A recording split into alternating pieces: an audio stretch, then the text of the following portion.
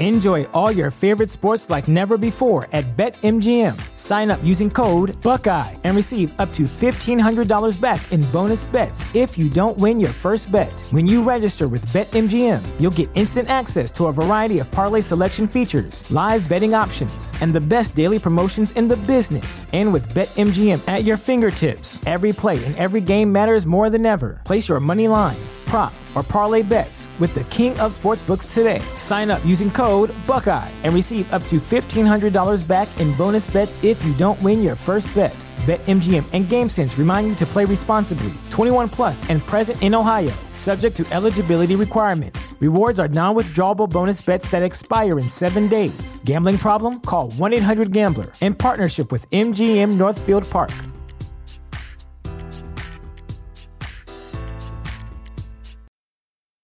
When it comes to weight loss, no two people are the same. That's why Noom builds personalized plans based on your unique psychology and biology. Take Brittany. After years of unsustainable diets, Noom helped her lose 20 pounds and keep it off. I was definitely in a yo-yo cycle for years of just losing weight, gaining weight, and it was exhausting.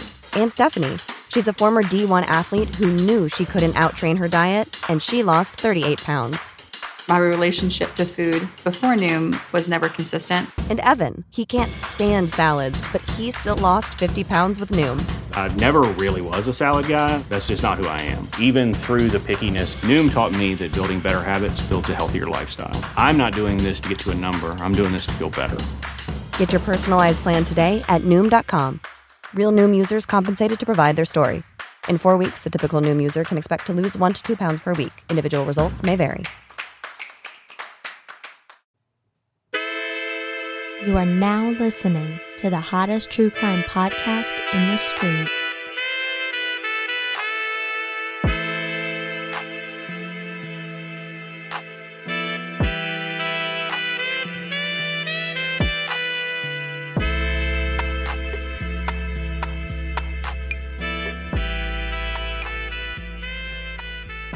Hello and welcome to another episode of Affirmative Murder, the equal opportunity true crime comedy podcast. I am Alvin Williams, joined as always by my partner in true crime, Francel Evans. Oh yes, wait a minute, Mr. Postman.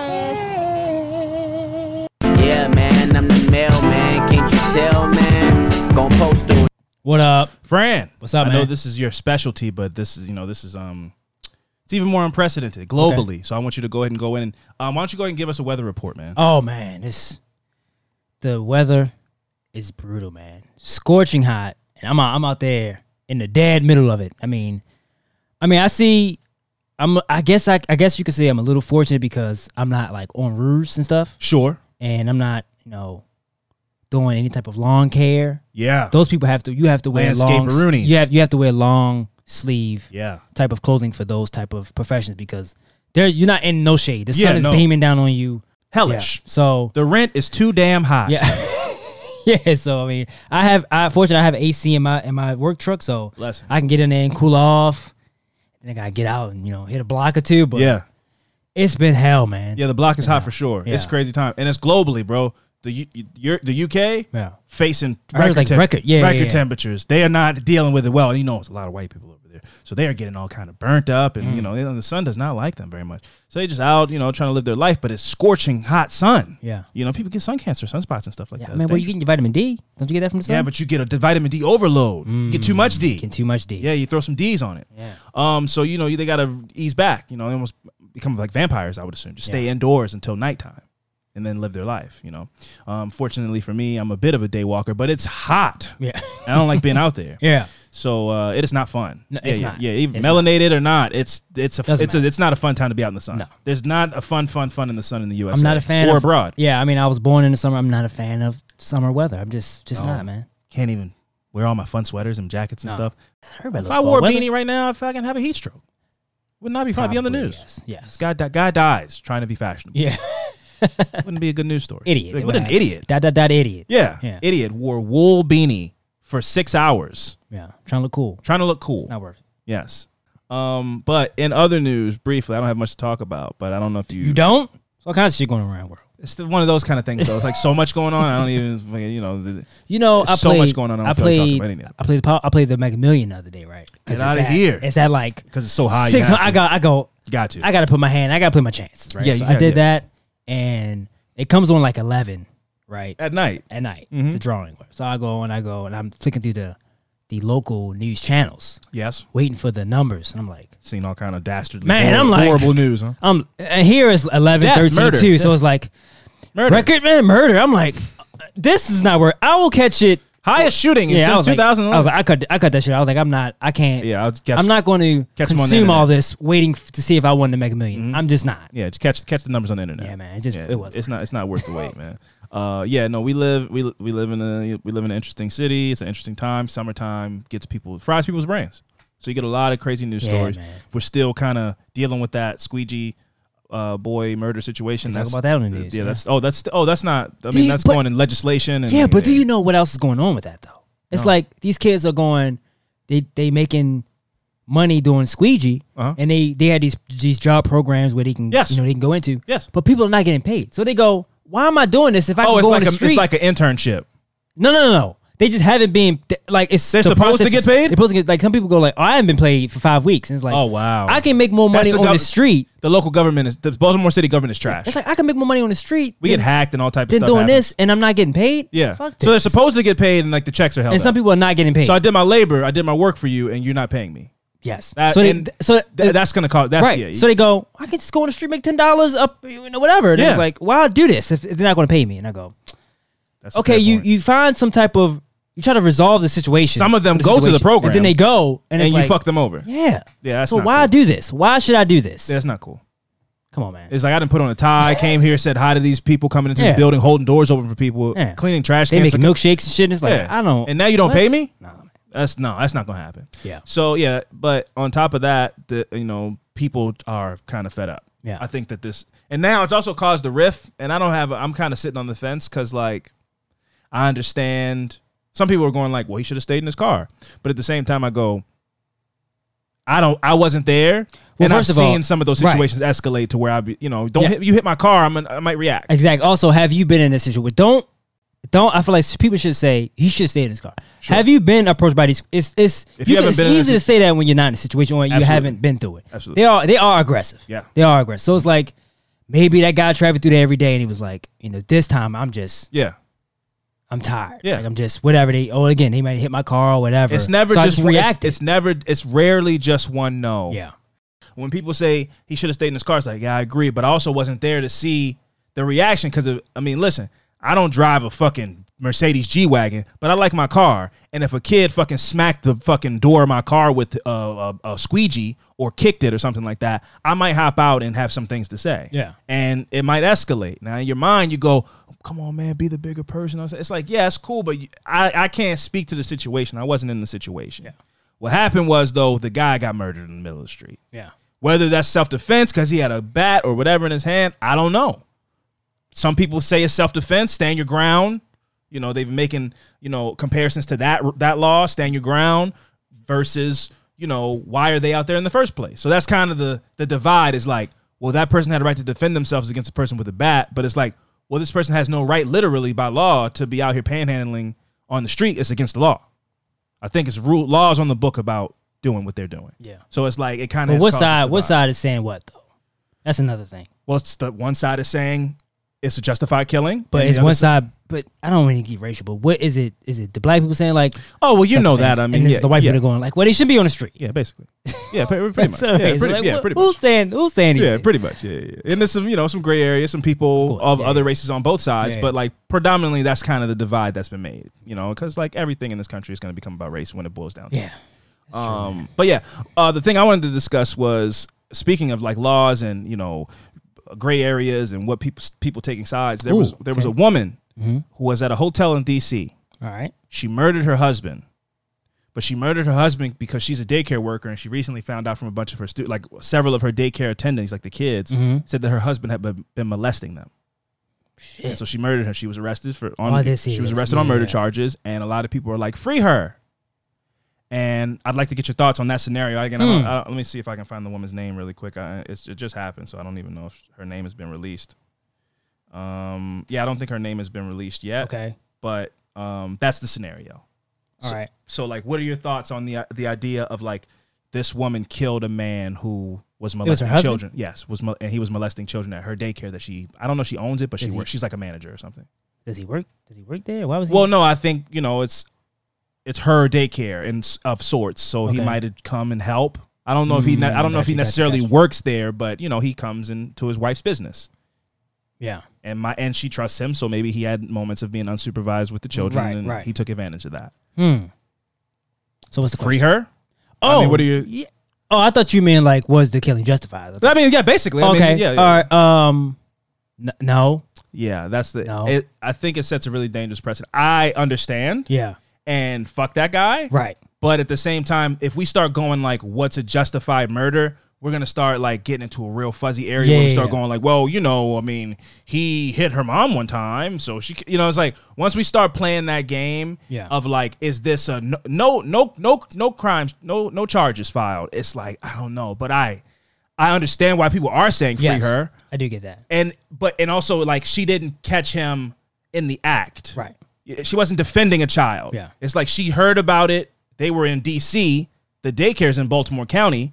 So they were out like doing something else. Mm-hmm. And then I don't know if it washed over her or she got a phone call or I don't know what, but she did it like it was almost like it was premeditated. Mm-hmm. It didn't happen at the daycare and she came into the room and saw some horrible thing happen. Yeah, well, it sounds like I'd say free her if that was the scenario. Right. It sounds like that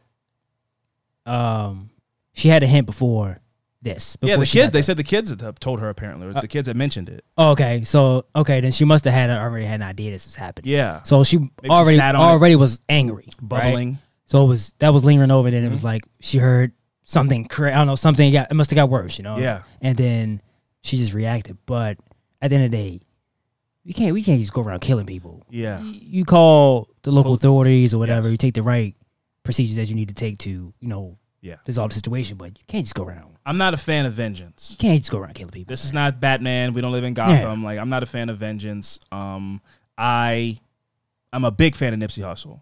Yeah. And we heard all kind of stories in the side. Some of them are true, some of them are not, about that guy who killed Nipsey Hussle, his family being in danger, maybe some of his family even being killed after what he did. And it's like it's one of those kind of things where street justice, quote unquote, I'm not necessarily a fan of it. I'm not necessarily anti it. If it happens, I'm not going to be like, they should go arrest those people. Like, I'm not like that. But at the same time, I feel like, we should go through the proper procedures and bring people to justice the right way because it sets a dangerous precedent. Because then if you let street mob, that's what lynch mobs were. If you let, they were more than that. They were racist and horrible. But I'm just saying it was people just being like, we think we know what happened. Yeah. Let's go fucking take this into our own hands. Yeah. And that's dangerous. I don't want to live in a country where that's just, you can just do that. Vigilantes running around. Yeah. You can't. Yeah, but angry mobs. The whole Nipsey thing he was like the heart of that city. Absolutely. Yes, that's completely different. But Absolutely.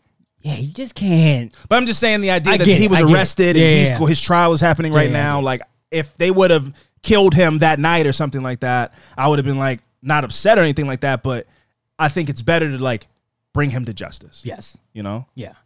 But again, you can't just go around killing people. You can't do that. Yeah. You just can't. Now, still free her. Yeah. Because I hope she gets a manslaughter, something where she can get out in a reasonable amount of time. I hope they are not harsh on her, and I don't think they will be harsh on her if that's true. Because that's the other thing. I used to watch Iyanla Fix My Life, and there was an episode of Iyanla Fix My Life where a wife or a woman had kids with a guy. They had like 3 daughters, and she convinced all 3 of her daughters that their father molested them, and she did it out of spite. And then asked for his forgiveness. Like, I don't know. He didn't want to be with her or something like that. Okay. And then so now 20 years later, like 2 of the daughters thought that he did, and one of them thought that he didn't. They had a strained relationship with their father. And then they go on the show, and Iyanla confronts her and is like, "Did you make that up?" And she goes, "I did make that up, and I apologize." And you could visibly see him. He was so angry. And Iyanla told him, she said, "You don't have to forgive her." Like, because, you go, "I'm sorry." You think that the person's supposed to go, "I forgive you." And his reaction was so Because she said it like, I did borrow your shoes when I said I didn't. Yeah. Because that's stuck to your name. Yes. Yeah, no, that affects not just your daughters. That affects the family, your reputation. Exactly. He carried that for 20 years. And then she casually was like, I did lie. My bad on that. Players fuck up too. And just kind of was like, do you forgive me? And she told him that. Iyanla said, you don't have to. And he was like, I don't forgive you. Fuck that. And he never should. And then his daughters have to realize, like, we've been thinking this about our father all these years and all this stuff. So the point of me bringing that up is that I don't know this lady. It sounds like a very, like, wild story and almost like she's painted as a hero and everything like that. But I don't know. And we don't know the details. We don't know. If the kids really said this. Yeah. If this is a rumor that might have been spun out of control. This guy could have done nothing. I don't know that. So, and again, that goes back to the vigilante angry mobs. Like a rumor might have got this guy killed, and maybe he didn't do anything. We don't know. Yeah. And so was he shot? She shot him. She shot him in like a nice hotel. They were like at a nice hotel together. I don't know why she had a gun there, but she keeps the hammer on her, and she shot him.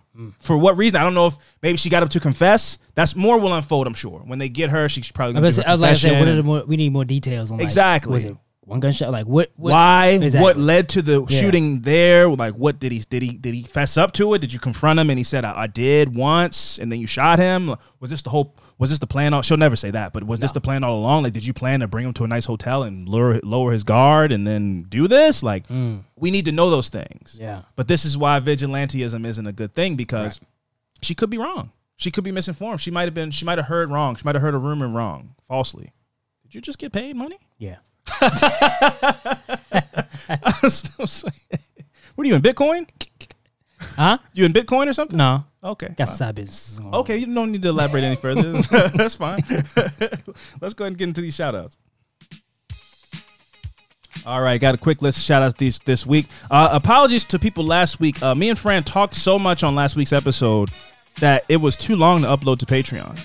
So episode 234, Parlez-vous Murder, is not currently on Patreon. I apologize for that, but it was too long. Patreon would not accept the file.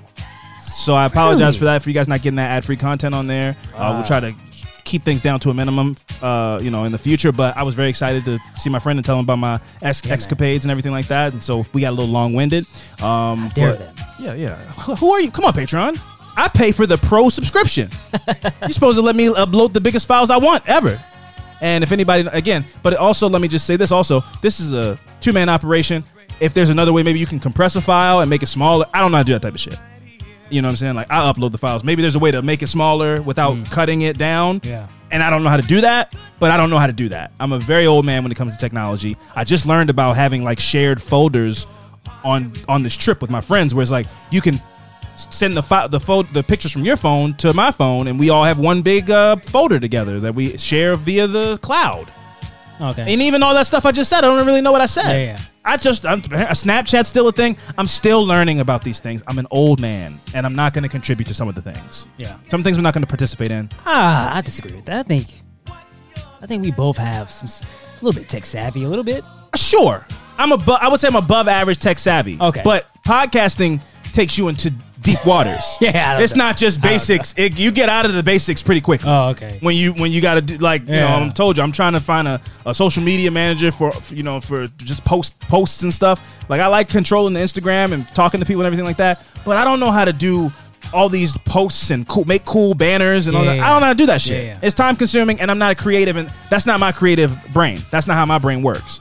Art. That's not what I do. Yeah. So, you got to find people that know how to do these things. Use Paint, or I don't know if that's the thing. Hey, man, well, look, our team is building it out. Building the team, slowly but surely. Slow and steady. Yeah, we slowly but surely building the team, and so we appreciate everybody sticking with us. We're trying to grow at a steady pace, and sometimes our opportunities and stuff get bigger than the two-man operation, but you know what? We still hold it down and we do the best that we can. Yep. We stretch ourselves a little thin in that regard sometimes, but we still hold it down. Now I'm starting to realize we might need to branch out, have a couple people on staff just to handle some small things. Just take some stuff off our plate. Anyway, quick shout outs. Like I said, shout out to Tess H. Much love and appreciation to you. Shout out. Keep doing your thing. Yep. Up next, we got Jennifer M. Jennifer M., you are a bright spot in a dark world, but not too bright like the sun that's killing us slowly. And it's fast in some regards. It's so hot. It's so hot. It's so hot. Jennifer, don't be a heat and a burden on your friends in your life like the sun is being on this planet Earth. Yeah. Okay? That's a little life lesson for me. Go out there and do your thing. Go be great. Lastly, we got Allison R. Okay. Shout out, Allison. You are our most recent Patreon subscriber, and by proxy, the most important for the day. Yep. You know, that's how time works. It's what have you done for me lately? And Absolutely. Allison most recently has subscribed to the Patreon the most lately. Yeah. So that makes her the most important Exactly. affirmator of the moment. We love you. You are the moment. You're agree. glowing. You're killing it. You're slaying. All those things. Shout out to you, Allison. And those are the Patreon shout outs. Now, True Crime Podcast Festival, Dallas, Texas, next month. I will be on a panel with the ladies from Black True Crime. We're having a discussion about representation in true crime. Fran is not allowed in Dallas because of parking tickets and some other nefarious things that he participated in that I was not there for, and that's your business. And, so he will not be in Dallas with me, but I will be there holding it down the fort, talking to people, going, maybe riding a mechanical bull. Okay. I did cut some Levi's into very high-waisted shorts, and so I will... ass out? A little bit. All right. Just the cup. Okay. The cups are out. Just the bottoms is out. I don't got the whole... I'm a lady.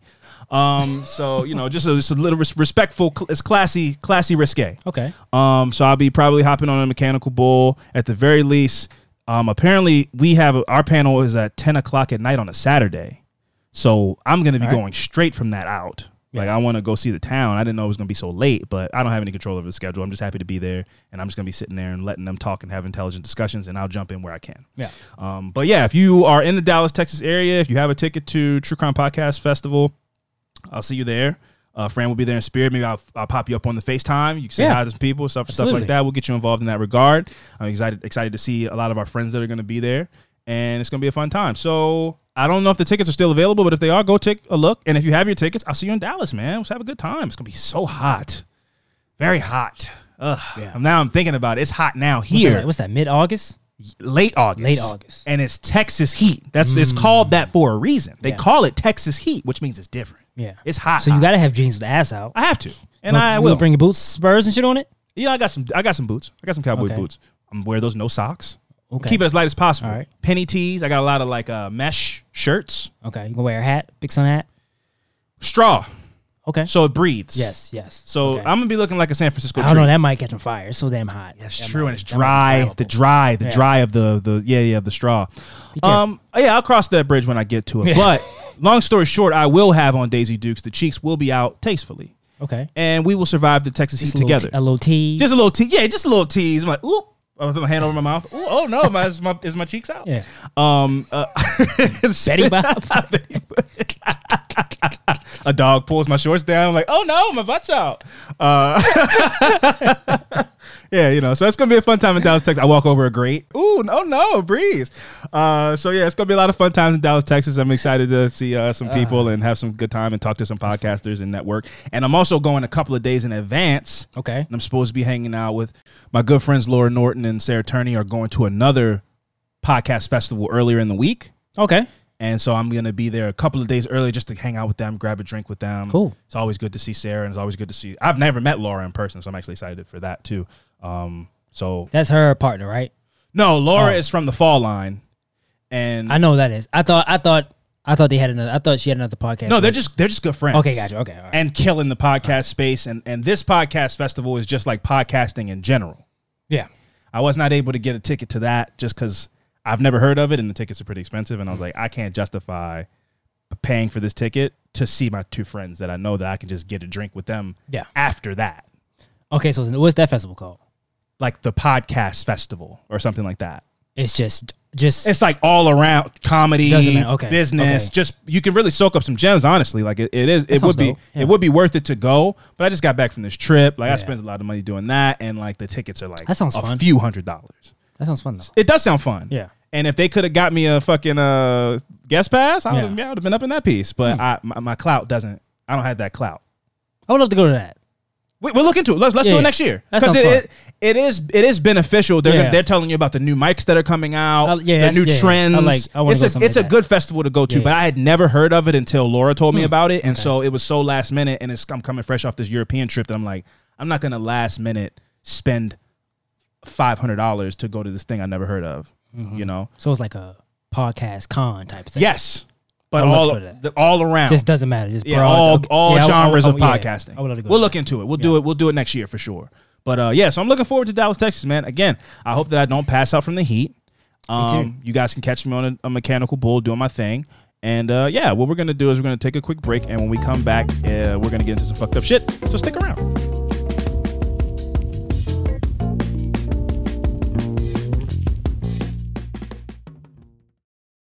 Affirmative Murder is brought to you by Green Chef.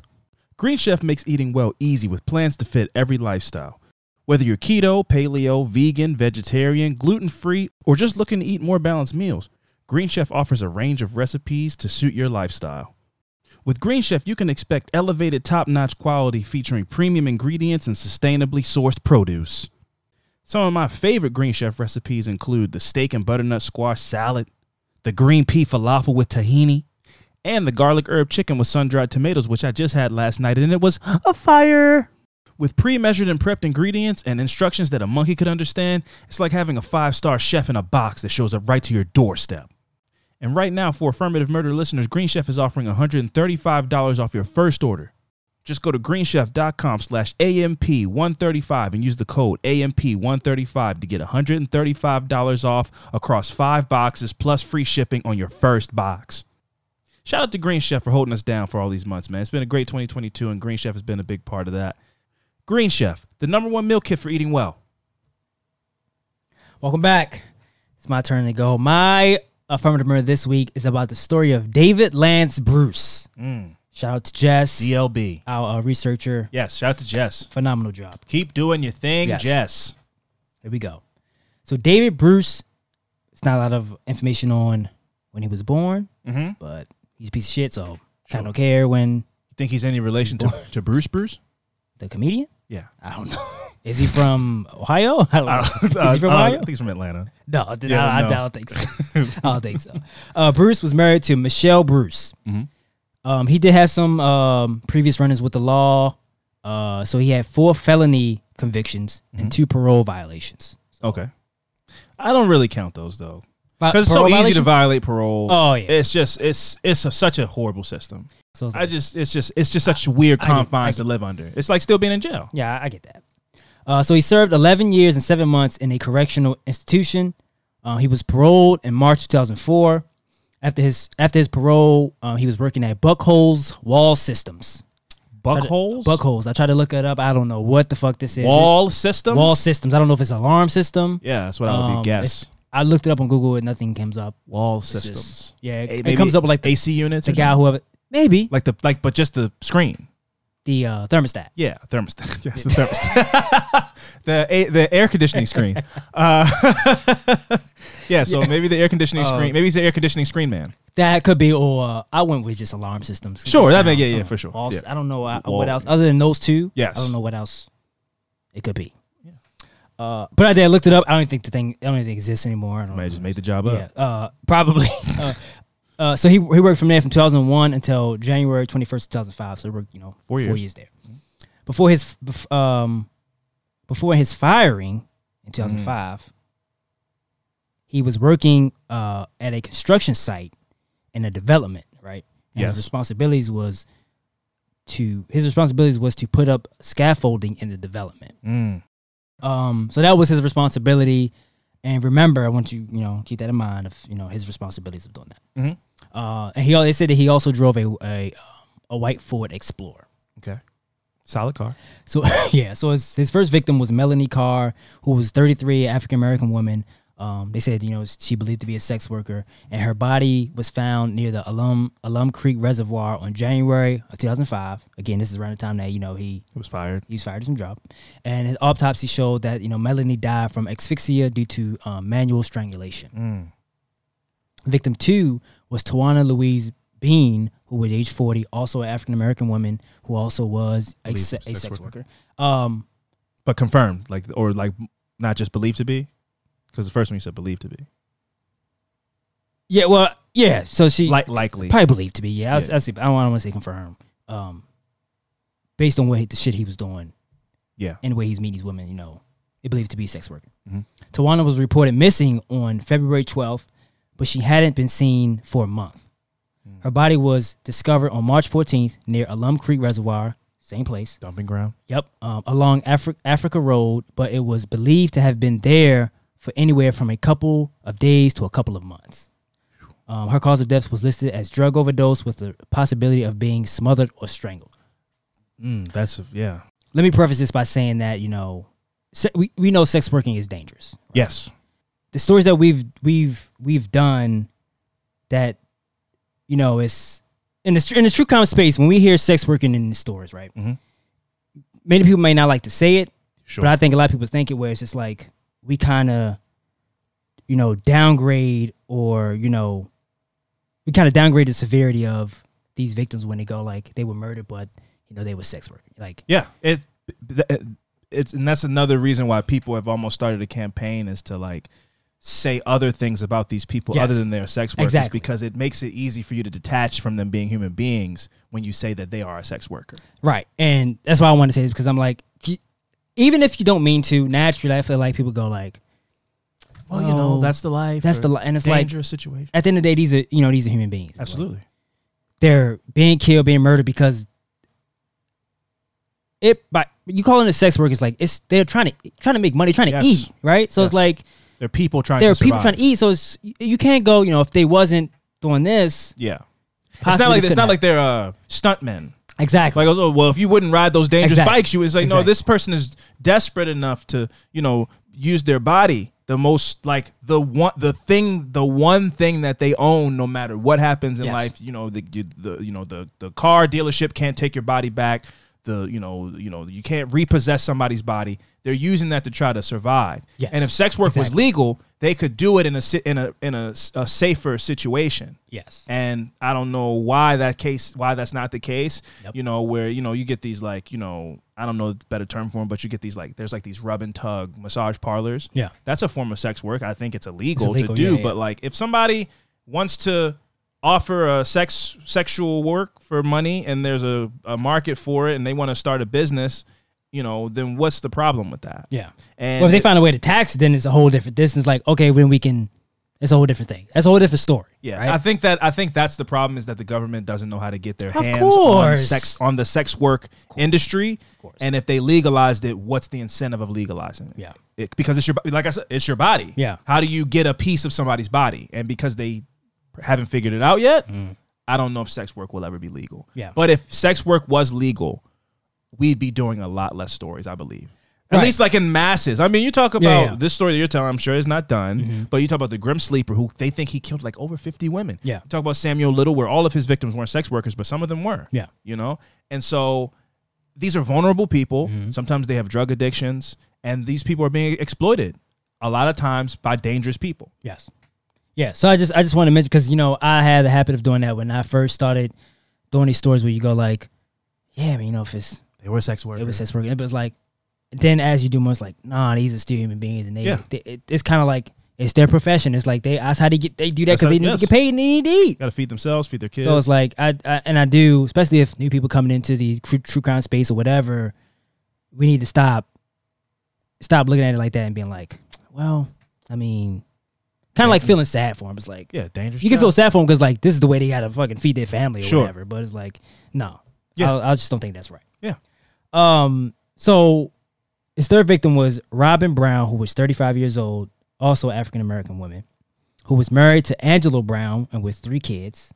She had her, run-ins with the law. Nobody's perfect. So according to Angelo, who is her husband, said that on January 26th, Robin cooked dinner around 5 or 5:30 and then got dressed up to go over a friend's place. He said that she was wearing a black coat, jeans, a top, and some tennis shoes. He said he couldn't remember if she was wearing jewelry or she took a purse. He said that he dropped her off at her friend's place who was Sherwood Brown, which is a guy, right? Okay.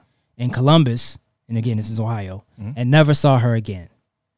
Another friend, Jacqueline Meadows, saw Robin at the friend's place.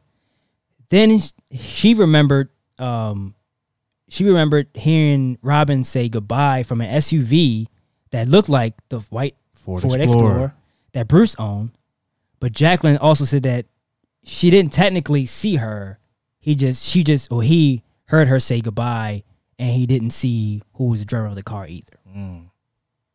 On January 27, 2005, Robin's body unfortunately was discovered on the porch of the house that was under construction. Troy Boyes, who was a worker on this construction site, arrived to work on the house that morning of the 27th. He noted that when he arrived to the front door, he was driving up the driveway, that he saw what he looked like was a pile of trash on the front porch. Yeah. So he parked in the driveway, went through the garage, around, making his way around in the house, make his way to the front, where he realized that it wasn't trash. It was, a body. Yeah. Which was Robin Brown's.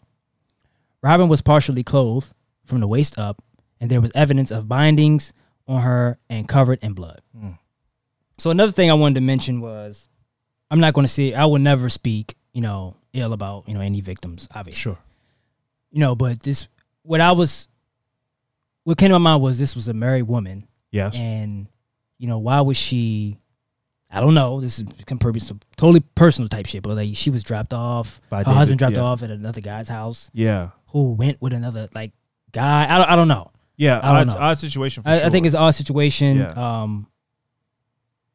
But we also don't know who the guy friend is. Exactly. But which is more important that she lost her life either way. Yes. But, absolutely. It is questions would be raised where it's like, so I would assume they questioned the husband, but it's like, who was this person what was the relation? Why did you drop her off? Yeah, right. And you left, and it's just she was dressed up, not really like dressed up, but like definitely said she had on something memorable that he could describe. Yeah, I just thought that was a little bit. It's odd. It's an odd detail that would definitely, like, somebody investigating the situation would ask questions for sure. Right. I would say.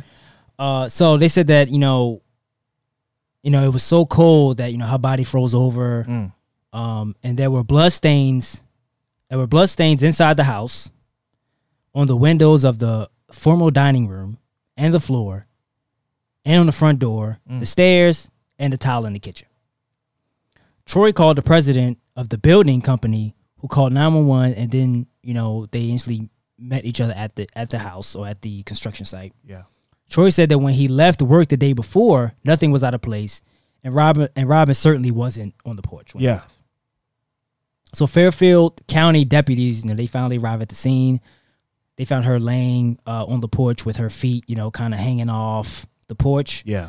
And they could see stab wounds or puncture marks on the body. And they said they also seen a bandana wrapped around her neck and wrist, and a binding of some sort around her right ankle, and the bindings were something of like some denim material. So that's a mouth cover. Yeah. Hands tied, legs tied. Yep. And they said the remaining of her clothes were covered in blood. They said she had no ID, so she was not positively ID until the evening, so later that day of the 27th when she was found. Yeah. So during the autopsy, the coroner noted that 15 stab puncture wounds to her body.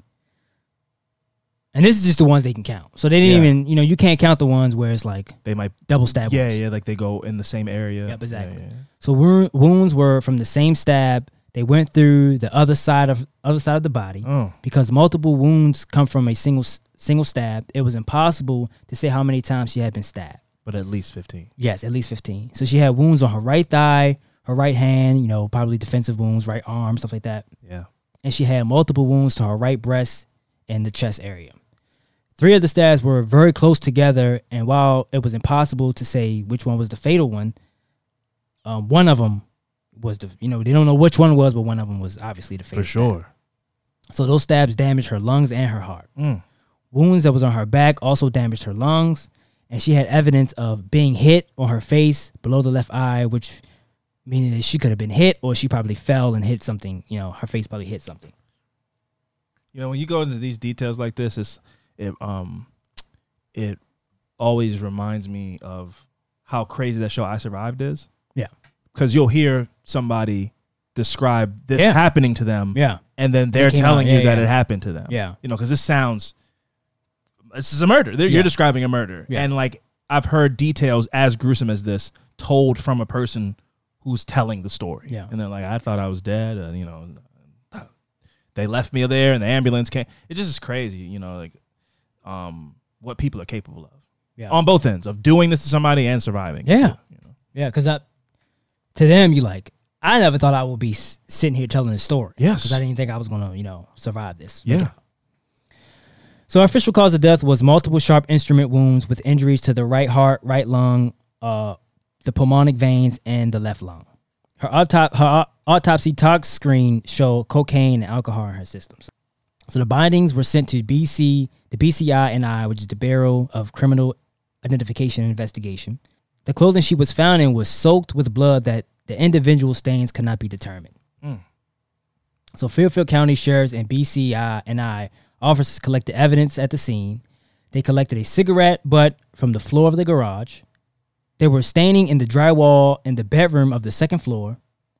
This was removed and found to be, the stains was found to be blood. There was fingerprints in the blood. A single-edged butcher-style knife was found with no handle and dry blood on the blade, and it had no handle. A piece of black plastic was found, and it was thought to be a piece of the handle, and it was found in the bloody bedroom. A pair of glasses with only one lens were found in the bedroom, and they had blood on them. There was footprints in the garage. There was tire tracks in the garage. They found denim fabric in the garage as well, and the rest of Robin's clothing was never found, nor was her wallet and purse. Again, her husband said he don't remember if she even took her purse with her purse or her wallet or anything, but there was none found when he found her. Strange situation for sure. The Fairfield County Sheriff, Dave Fallon, said it appeared that Robin was attacked inside the home, judging from the blood and the signs of struggle. Fallon said that they believed that Robin made it outside before she collapsed and died from her injuries. And this is a home that was under construction. Yes. Because of the house was in a development that was being built, there was nobody around. No surroundings. There was nothing, nobody living, no neighbors. So they couldn't really... There was nobody out there. Question anybody. Yeah. Authorities questioned Robin's family and friends, as well as the construction workers and subcontractors who worked on the house and the development. So on March 4th of 2005, it was reported that Bruce was charged with Robin's murder. Again, you know, he was working on the site, right? Working on that. He was working on the site. It would have to be somebody working on the site, because why would you bring them to a site that's under construction to hang out? Yep. He was charged with 2 counts of aggravated murder. Aggravated murder is a first-degree felony that carries a sentence of life or death. At the time, Bruce was in Franklin County Jail on unrelated charges. His car was found 3 weeks after the murder in West Virginia. And this is in Ohio. Yeah. So his car was found in West Virginia. It had been abandoned there since the night of the murder. A witness who was a taxi driver working for the West Virginia West Virginia Courtesy Patrol saw it on the interstate, pulled over to help. The driver said he had broken down and just asked for a ride to the local Go-Mart, and the witness couldn't be sure the driver was Bruce. So, I don't know. You could say that was him. We don't know. We don't know, but it's his car. It's his car. Yep. Bruce said he was driving to see his brother who lived in West Virginia. It sat on the interstate until a private citizen called it in, and it was towed to a tow yard. Having no luck finding any ID or papers inside the vehicle, it was taken to the sheriff, where it was taped off and searched for evidence. Inside, it was some work gloves, tape, and 2 knives. Red flags. Yes. The car was searched for evidence. A piece of stained denim was found. The stains looked like blood, and the blood belonged to Miss Robin. Bruce told the police that he left town in his car on January 21st, but, you know, obviously that wasn't true. I wonder what's up with this denim. It's kind of like being the clue. Do you think he cut up some jeans to make? That's what I thought. That's exactly what I thought. To make like ties to tie people up. Yeah. Or like, what if some like methodical shit where he's just like, well, if you tied jeans and if you tie some denim in knots, it's impossible. You can't break out. You can't break out. I mean, some thick denim is. I could imagine being bound by denim. Yeah, and it's thick, and it if you know how to knot it, I would assume. But like, yeah, but I mean, like so random little shit like that where like psychotic people. Yeah, that comes from only experience. Know shit like that. Yeah, it comes from experience. You've done it before, right? Yeah, that's insane. Yeah. So additional charges were expected with a March 11 grand jury schedule. The grand jury handed down altered and additional charges: aggravated murder with the death penalty, murder, kidnapping, aggravated burglary, aggravated robbery, and rape. While he was in jail waiting trial for Robin's murder, Bruce received more charges, this time from Delaware County. It was reported on February 25th, 2006 that he was being charged with the murders and rapes of Melanie and Tawana. Wow, yeah. It also accused him of assault and rape of another woman. So Bruce maintained his innocence. His alibi for the night of Robin's murder was, it said that he left the development around 4 to 5 p.m., headed for West Virginia. So after work, he said he was going to West Virginia. Yeah. Going down Interstate 33, which is maybe like an hour or two away. His car broke down on the on-ramp by Elkins, and a West Virginia courtesy patrol vehicle stopped and picked him up, then dropped him off at a convenience store when he called his brother. So he said he was visiting his brother in West Virginia. Yeah. He also said he left town days before the murder on January 21st, but he didn't. The patrol car records confirmed the date as the morning after Robin was killed. Yeah. So he hit the road right after he dumped her body at the construction site. Of course he did. Or killed her at the construction site. And then left. Cleaned up a little bit, tied her up in a bag or whatever, and put her on the porch. Yeah. And then hit the road to West Virginia immediately. Yep. So you didn't leave after work. Yeah. So the trial for the charges relating to Brown was scheduled for May 5th, 2006. There was a plea agreement negotiated, but there was nothing, but they were preparing to go to trial. Because of the media attention expected, the jury pool was widened. And this part's coming up was kind of crazy. In Fairfield County, 750 people were called every 4 months to serve as jurors. Have you done jury duty? I've never made it to a actual trial, but I've been called and gone down and sat in the room. Did you? Mm-hmm. But they never picked me for a trial. I remember I got it one time and I called, my number didn't get picked. I went, yes. Same. Yeah, that's what happened. I went home at like 4 Well, you went o'clock. down there though. I just called. Oh, no, I went down there. Oh, okay. Put on a suit. You put on a suit? Yeah, I like a briefcase? No, I don't have a briefcase. I don't own a briefcase, but if I had a briefcase, I would have brought a briefcase. I like to dress up for the occasion. Yeah. So if it's a, lawyer involved things, I want to wear like a suit. So I would put like a suit on. Yeah, that's a you move. Yeah, put a suit on and just watch stuff on my phone until like 4 o'clock. They gave you lunch, and then they didn't pick me for anything. I went home. And hopefully that means I never have to do it again. It's funny how you watch TV shows. I don't go off tangent, but you watch TV shows when there's an episode of like them doing jury duty, it's always like it's always like a thing. It's intense. Like, I mean, like even in comedy sitcoms, I mean, like they're in there, they fucking nobody likes jury chicken, KFC chicken buckets and shit like that, and it's always one person that's like, no, I don't think they did it. Or just like I'll never know. It was like almost in a way I kind of wanted to be picked because it sounded like a fun experience. I wanted to be I don't want it to be like a speeding ticket or something. I wanted to be like something. You fucking did it. Something dark happened, and we have to make a decision. Yeah.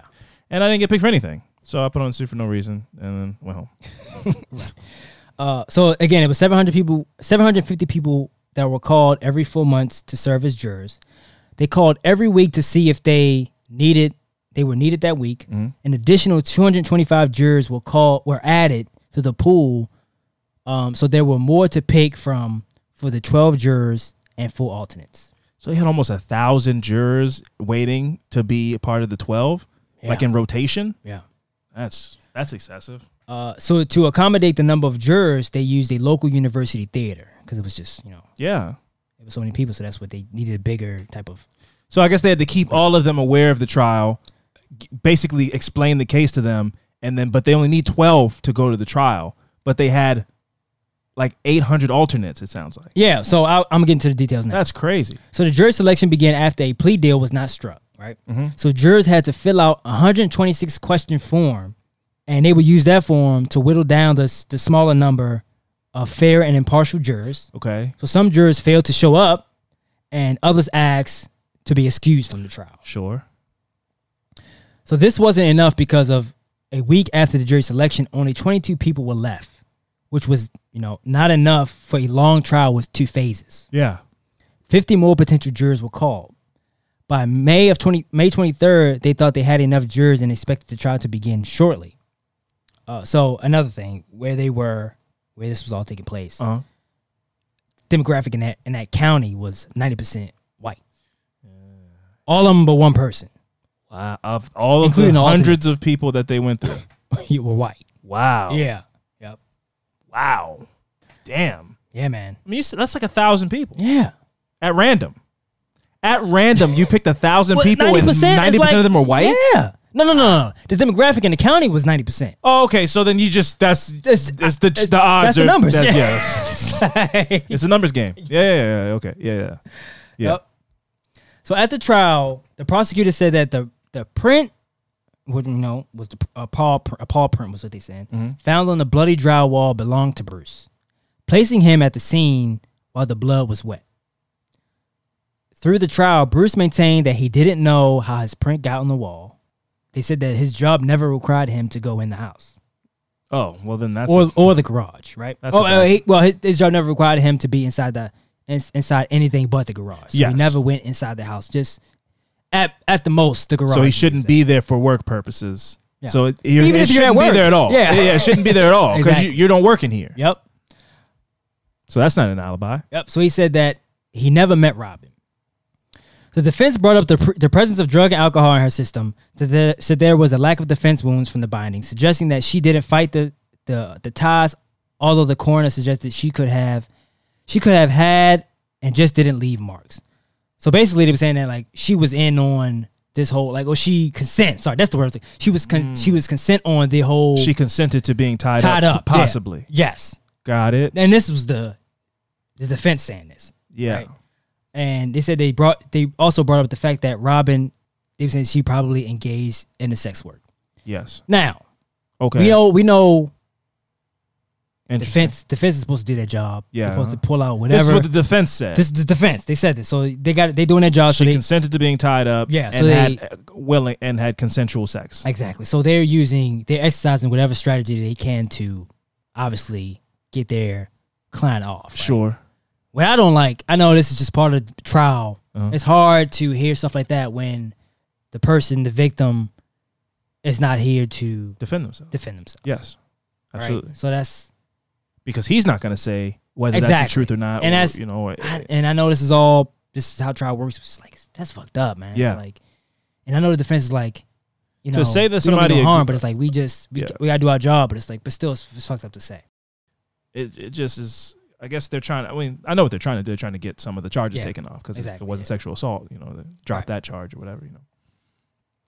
So 3 jurors admitted to seeing coverage of the case. Yeah, you're not supposed to see it. Yeah, so we know that. The judge didn't want to isolate them from the whole trial, so they ordered the jury to only watch pre-recorded TV that had been screened by another person for ads, news about the trial. They only read newspapers. This is funny to me. They only read newspapers with articles about the trial cut out. So it's like I see them reading like a newspaper and it's like holes all over it. A patchy newspaper. I just thought that was funny. Yeah. The defense tried to skirt the robbery charge by questioning a witness, who was the deputy, arguing that nothing of Robin's was found in Bruce's possession. So he didn't rob her. Yeah. Or steal any trinkets or trophies. We got to try to get rid of something. Yeah. To give you less time. Mm-hmm. However, the prosecutor questioned the deputy as well, who brought up that Robin's personal belongings were missing and their removal was robbery. So if it's like, who wasn't there, then, either she didn't have it or was there and then somebody took it. Yeah. So there was a technicality about a misnumbered piece of evidence. Bruce's wife cooperated with authorities and gave them the knife set that was kept in their home. Mm-hmm. There was one missing. A large butcher-style knife. The rest of the set had the same marking stainless steel china on them that the blade at the crime scene had. So you're saying David Bruce had been to her house? No. This is his wife. This is from his house. Oh, from his house. The blade he used from his house. That's the murder weapon. Yeah.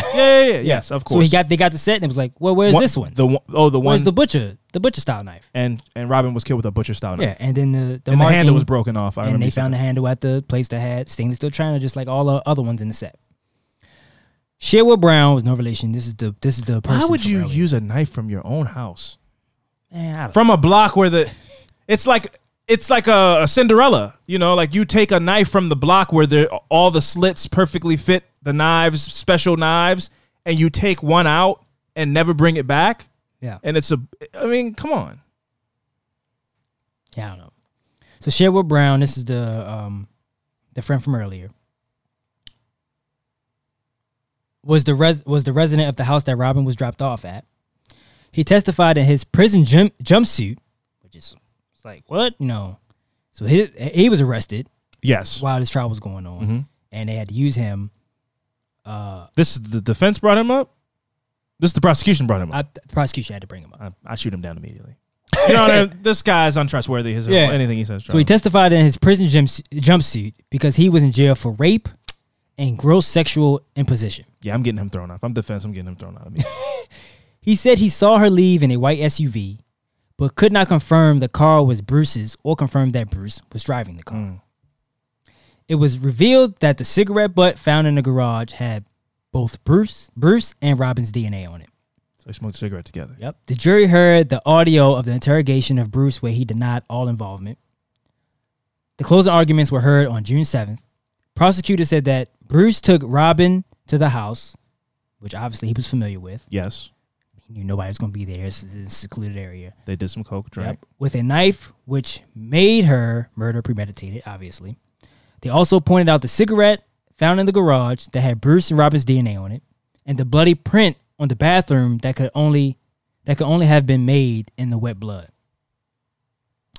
The defense said that Bruce was innocent and that a lot of the evidence had not been checked and some of it could exonerate his client. He also said that there were leads that may have led the investigation away from Bruce, but they didn't follow up with those leads. The lawyer said that there may have been someone else, so they were saying that it could have been some third individual, a third party that was. But they didn't focus on that person because they wanted to make it look like it was. Yeah, it was also because they didn't follow up on these unprocessed. There was unprocessed evidence and some of the leads that they got, they didn't follow up on. And that's a great defense. Yeah, but it was him. It was him. But that's a great defense to say you guys wanted it to be me so bad that you ignored other potential suspects. Yeah. To make me fit. But it's like, well, it's just because you fit so perfectly. Yeah. Because you did. Because you did it, right? Exactly. Yeah. So the jury was sequestered until they reached a verdict. The jury deliberated from closing arguments until the 10th when they returned the verdicts at 6:45 p.m. Bruce was found guilty of 2 counts of aggravated murder, 1 count of murder, 1 count of kidnapping, 2 counts of aggravated robbery. Multiple murder counts due to the heinous nature. The max sentence was life in prison, and at some point they said that the death penalty was off the table. So a juror who was interviewed said that he didn't want the death penalty because of the seed of doubt that it could have been somebody else, that somebody could have been involved. Because of the evidence that they denied or whatever? Yeah. Okay. So Slivia, who was Bruce's mom, was at the trial every day and didn't make any comment to the media. She said that she was just pleased that her son's life was spared. A pre-sentence investigation was ordered and sentencing date was to be confirmed. So after the trial, they found, I'm guessing sounds like he was trying to commit suicide because they said they found him in his cell, slumped over, and that he was treated and he overdosed on sleeping pills that he had been hoarding, throughout his time that he was there so far. Yeah. Building them up, and take all of them at one time. Yeah, so he was, the pills he was prescribed to, he was returned to the prison and was placed in an isolated cell on suicide watch. I think about that. Let's take a second, just get your opinion on this, because a lot of people are saying that R. Kelly should be on suicide watch. R. Kelly just recently was convicted. He got 100 years or something like that. And so they're saying that he should be on suicide watch. And so my question to you is if you were guilty of a crime, so that's already a space you got to put yourself in. Okay. Guilty of a crime that gave you a life sentence. You're going to be in prison for the rest of your life. Do you understand just being I don't want to be eating prison gruel for the next 50 years. I'm just going to check out now. Yeah. I'm going to die here. I'm going to die here anyway. Yeah. I'm going to just die here now. Does that make sense to you? You're not innocent and there's a chance you might get an appeal. Oh, I did it. You did it. I did it. You did it. And it's going to suck. I'm going to be in prison for till I die. So I'm going to choose my death date on my own terms. Yeah. I don't want to be here till I'm 75 years old. Okay. Do you think you would make that choice? It's such a fucking gnarly thing to think about, you know? Because that's what you're weighing. The reason why I'm going to die here anyway. Yeah. Would I rather die today or die in 50 years? The reason why I would say no is because I'm scared. I don't know. I'm always fear of the unknown because I don't know what the fuck. I don't know where we go after. Yeah. So that's the only reason why I wouldn't, because I don't know. You want it to just happen naturally. I think that's scary to just be like, I'm gonna just check myself out. Yeah, that's a fucking gnarly decision to make, and people do it every day. And I feel for those people. They got to be going through a lot to be at a point where you can make that kind of decision. Absolutely, but that's such a gnarly decision. It really is. But it's like maybe the way he did it, maybe it's different. Well, he took some pills. If I was going to do it any kind of way, I definitely would just do a bunch of pills and then go to sleep. Exactly. Because then, I would do it that way. But jumping off of something, like that. Yeah, that's like gnarly, bro. That's like such a decision to make, man. That's crazy. The thought of that of being like, well, I'm going to be in here for the rest of my life, so I'm going to end my life today instead of just letting it end in 40 years or whatever. Being in prison that long ago, what's the point of it? I don't know. What's the point of this? Sucks so boring and dangerous. Yeah. And it just, especially if you're gonna be you're gonna be in fear all the time. Yeah. Nah, man, I'm gonna go ahead and check out. Yeah, because you got that rap on you. You're a rapist. I'm gonna go ahead and check out. I think I'm going it's not I'm not going anywhere. Yeah. It's not happening. I'm just not going anywhere. Yeah, it's not happening. Now, I feel for because just statistically there have been so many wrongful convictions. There have definitely been people who have committed suicide who were innocent. Yeah. Because they go like, I have no chance. Yeah, Khalif Browder committed suicide. Yeah. And he got out of prison, but it broke him so hard that he just could not function from what they did to him. So, damn, that's crazy. Prison can break you. Yeah. So, the idea of you go, fuck, I'm not spending 40 years in here. Nah.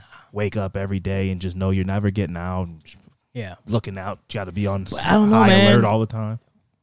The way prison's going nowadays, I don't know. Maybe I'll stick it out. You can get phones and shit and fucking video games. You become a TikTok star. I'm just prison. Listen, let me tell you something. I have as much fun as I can.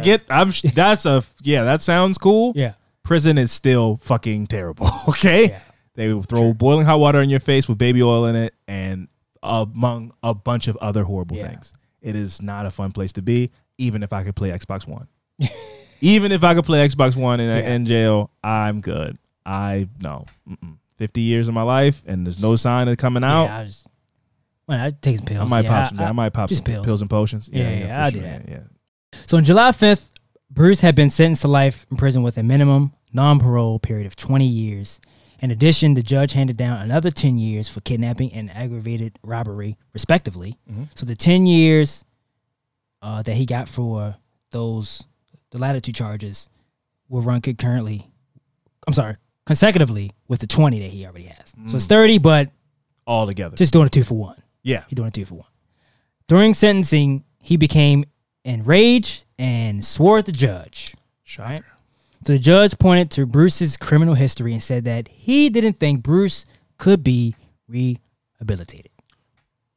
I would agree. You are in here forever, sir. Yeah. You don't have any redeeming qualities. Yeah. You will do this again if you're released, and I would agree with that. Yeah. The trial for Tawana and Melanie was set to begin on October 2nd, but there is no information about those two trials. So he did appeal. Why wouldn't you take a chance? Yeah, you gotta roll the dice. Yeah. So Bruce said that his prints could have gotten on the wall inside the house because he would go into the house to warm up. Right? It's so cold when he was working. And he'd put his hand on the wall. Yeah. Just how you prop your hand up on a wall to hold yourself up sometimes. Exactly, man. And it just was there. And the wall must have been warm. He's like, it's cold out. It's cold as shit out. I can't work out in this fucking winter, whatever time it was. And it was so warm in there that you took your gloves off, even though it's cold, but it's so warm inside that you take your gloves off. Yes. And then put your bare hand on the wall. Yeah. Except for the fact that they said the handprint could only be made in the blood. Yep. So maybe he was just working in the late night at the place, and he went in there after work, and she was already dead, and he just posted up for a second. I wouldn't rule it out. Sounds plausible to me. His supervisor said employees had to gain permission to go into the house. Inside the house. There you go. And Mr. Bruce never asked for permission, and he had no reason to be inside. Yeah.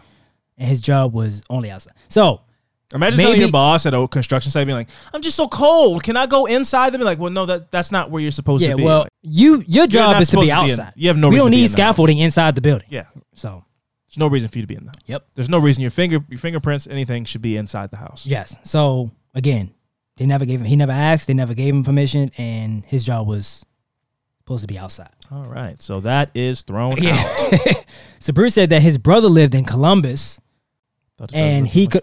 Yep. Okay. And he could have picked up Robin in Bruce's car. Now, so he tried to throw it on his brother. Well, maybe he has two brothers. Maybe now he has two brothers. Yeah, sure. One, or he just fucking forgot. My other brother. Yeah. You talking about you missed you mean Byron? Yeah, that's Javid. That's Javid. Yeah. So it's like my brother Javid. He had one in West Virginia that he lived, but he also has one in Columbus. Yes. Like, while I was gone in West Virginia to see James, I let him borrow my car. I let Michael, the one that lives here, borrow my car, and maybe he picked up Robin and murdered. Who was he? Your identical brother or something? Yeah, like, you guys twins? Y'all got the same handprint? Funny enough, we don't look anything alike at all. No. But I'm just saying, we're just throwing out ideas of what could have happened. And I'm just saying, maybe my brother, who has a spare key to my car, doesn't look anything like me or have the same handprint as me. Maybe he killed her. Yeah. But he does have another brother. And he showed his brother. If they're not twins, it's an inconsequential thing. Yeah. They showed the brother his picture of Robin. He goes, I don't know who that is. Yeah. As he should. Yeah. Trying to throw you. Why are you getting your brother involved in this? Hey, but he's trying to do whatever. Also, sidebar, do twins don't have the same handprint, do they? Do they have the same prints? I don't think so. I think everybody has different prints, right? Let us know. Twins out there, let us know. Do you guys have the same fingerprints? I don't think so. I think everybody's fingerprints are different. Even twins. I know everybody's fingerprints are different, but are twins exempt from that is what I'm asking. Let us know. So there was testimony about the blood and DNA evidence. Bruce's DNA was not present under Robin's fingernails or her vagina or on the knife's blade, right? The DNA on the drywall was consistent with Bruce and with Robin. Bruce couldn't be excluded from the minor sample from the drywall. That's interesting. Yeah. The cigarette was consistent with Bruce. So they were hanging out. Yeah. The cigarette was consistent with Bruce as a major contributor and Robin as a minor contributor. So she might have took a drag of the cigarette, but he smoked most of the cigarette. It's a cigarette. But his DNA is not on her or on the weapon? Is that what you said? It's not no vaginal under her fingernails, her vagina, or the knife blade. That's interesting. Why would he touch the knife? The blade. Why would he touch the blade though? Well, the handle. If he's stabbing her, his DNA should be. I'm thinking of the actual. No, of course not. That's what I thought. When they say blade, if he just said knife, I'd be like, okay. But if they're saying blade specifically. Yeah. Sure, but it should be on something, on the handle or something. I don't know if they didn't find the handle, if they only found the knife because they said the handle was broken. I don't know if it was broken, but the pieces were there. It is. I don't give a fuck what they said or what. It's a knife from his house. It's a knife from his house that fits into the little the block. But that's what it was like. Was it another person? That's why they was like. That's what I'm wondering if maybe Bruce was there and he hooked up with Robin, but there was maybe him and a friend were hanging out with Robin. But I don't know why he wouldn't throw his friend under the bus. I don't know. It just doesn't make any sense. I would have thrown my friend under the bus by now. I think it is till just now. Me and us, we're gonna go both have sex with this girl, this sex worker girl, and then his other friend was bad, but Bruce was just there and was just like an accomplice. Or Mr. Sherwood.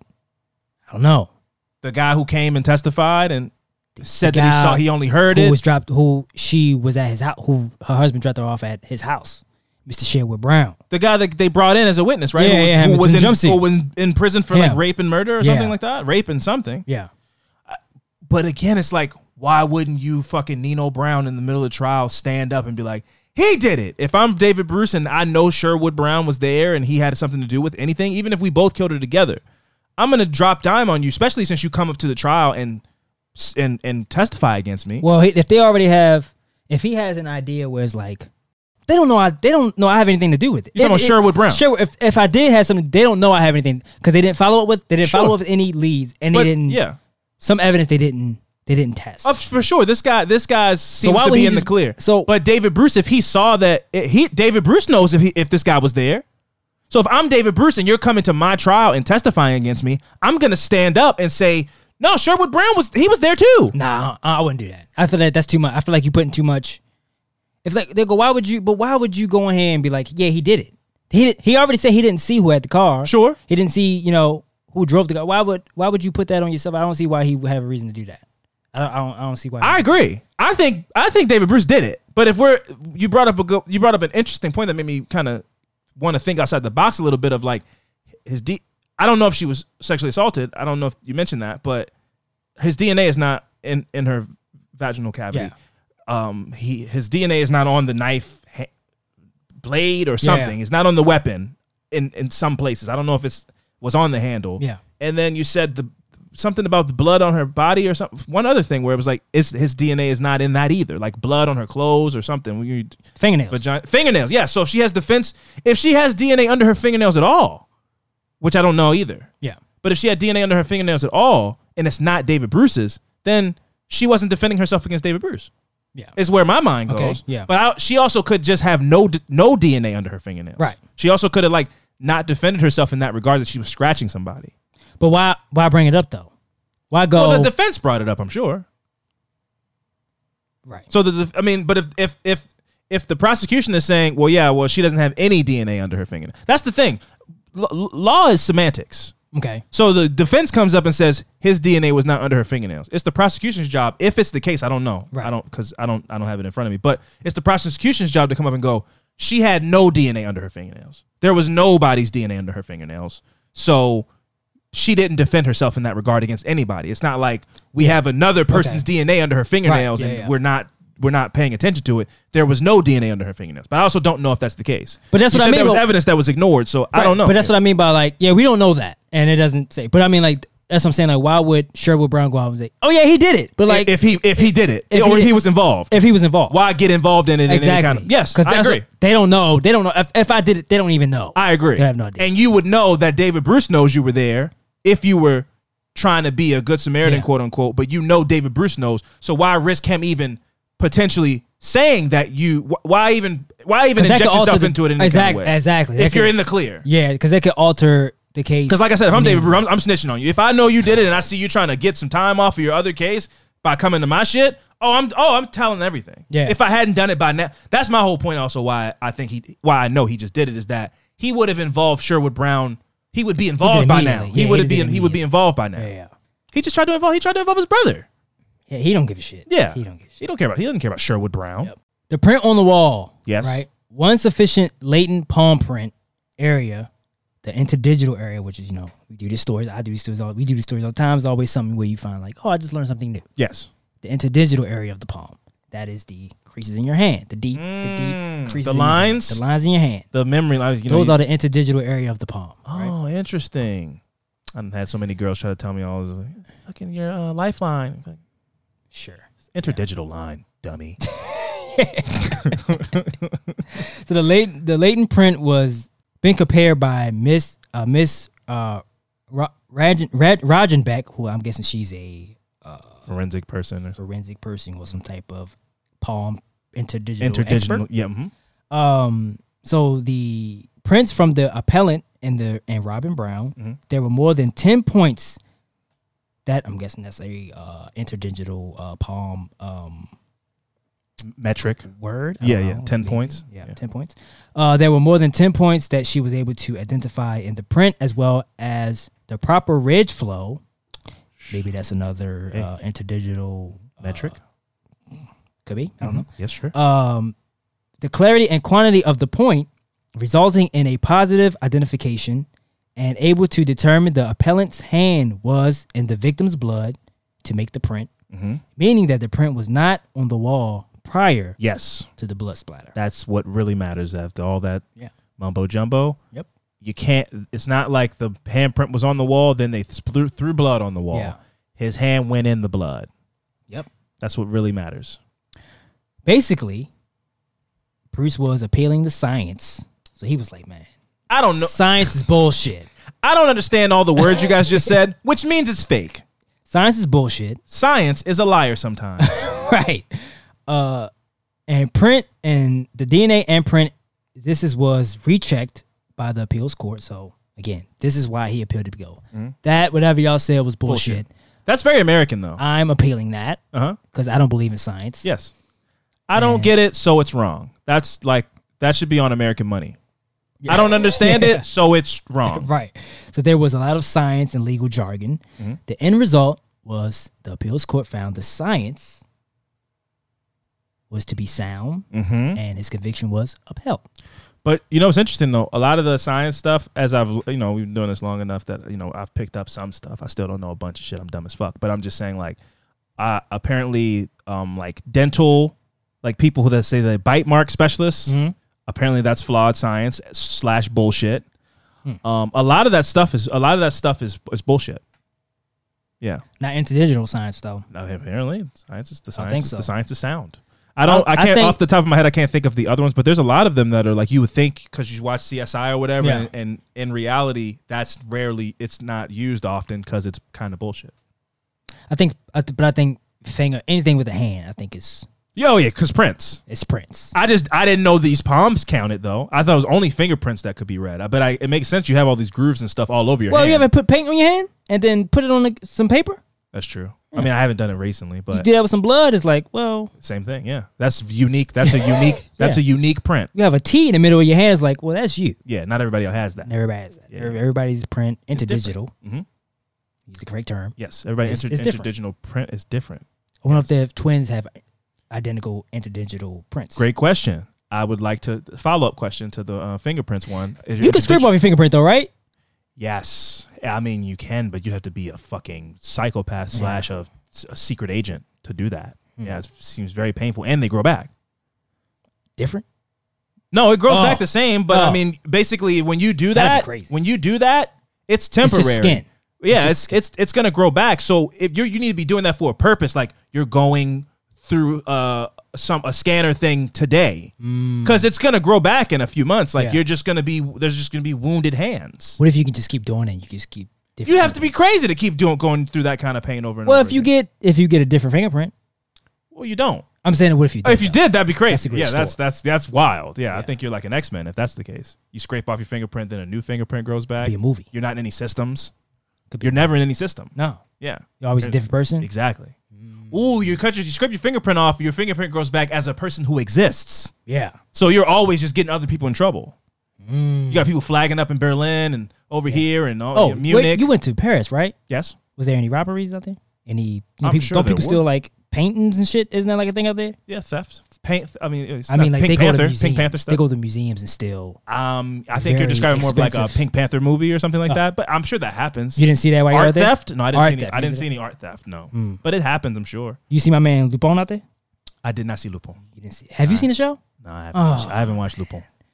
We'll save that. You can watch it now, though. I can. I'm sorry. You went into recommendations corner. I'm sorry. It's just fingerprints and Europe and Lupin thefts. Yeah, it brings up Lupin. That was thing out there. Okay. Sorry, but that was my story of Bruce. I'm sorry, David Bruce. Lance Bruce. Not Bruce. You almost said Bruce.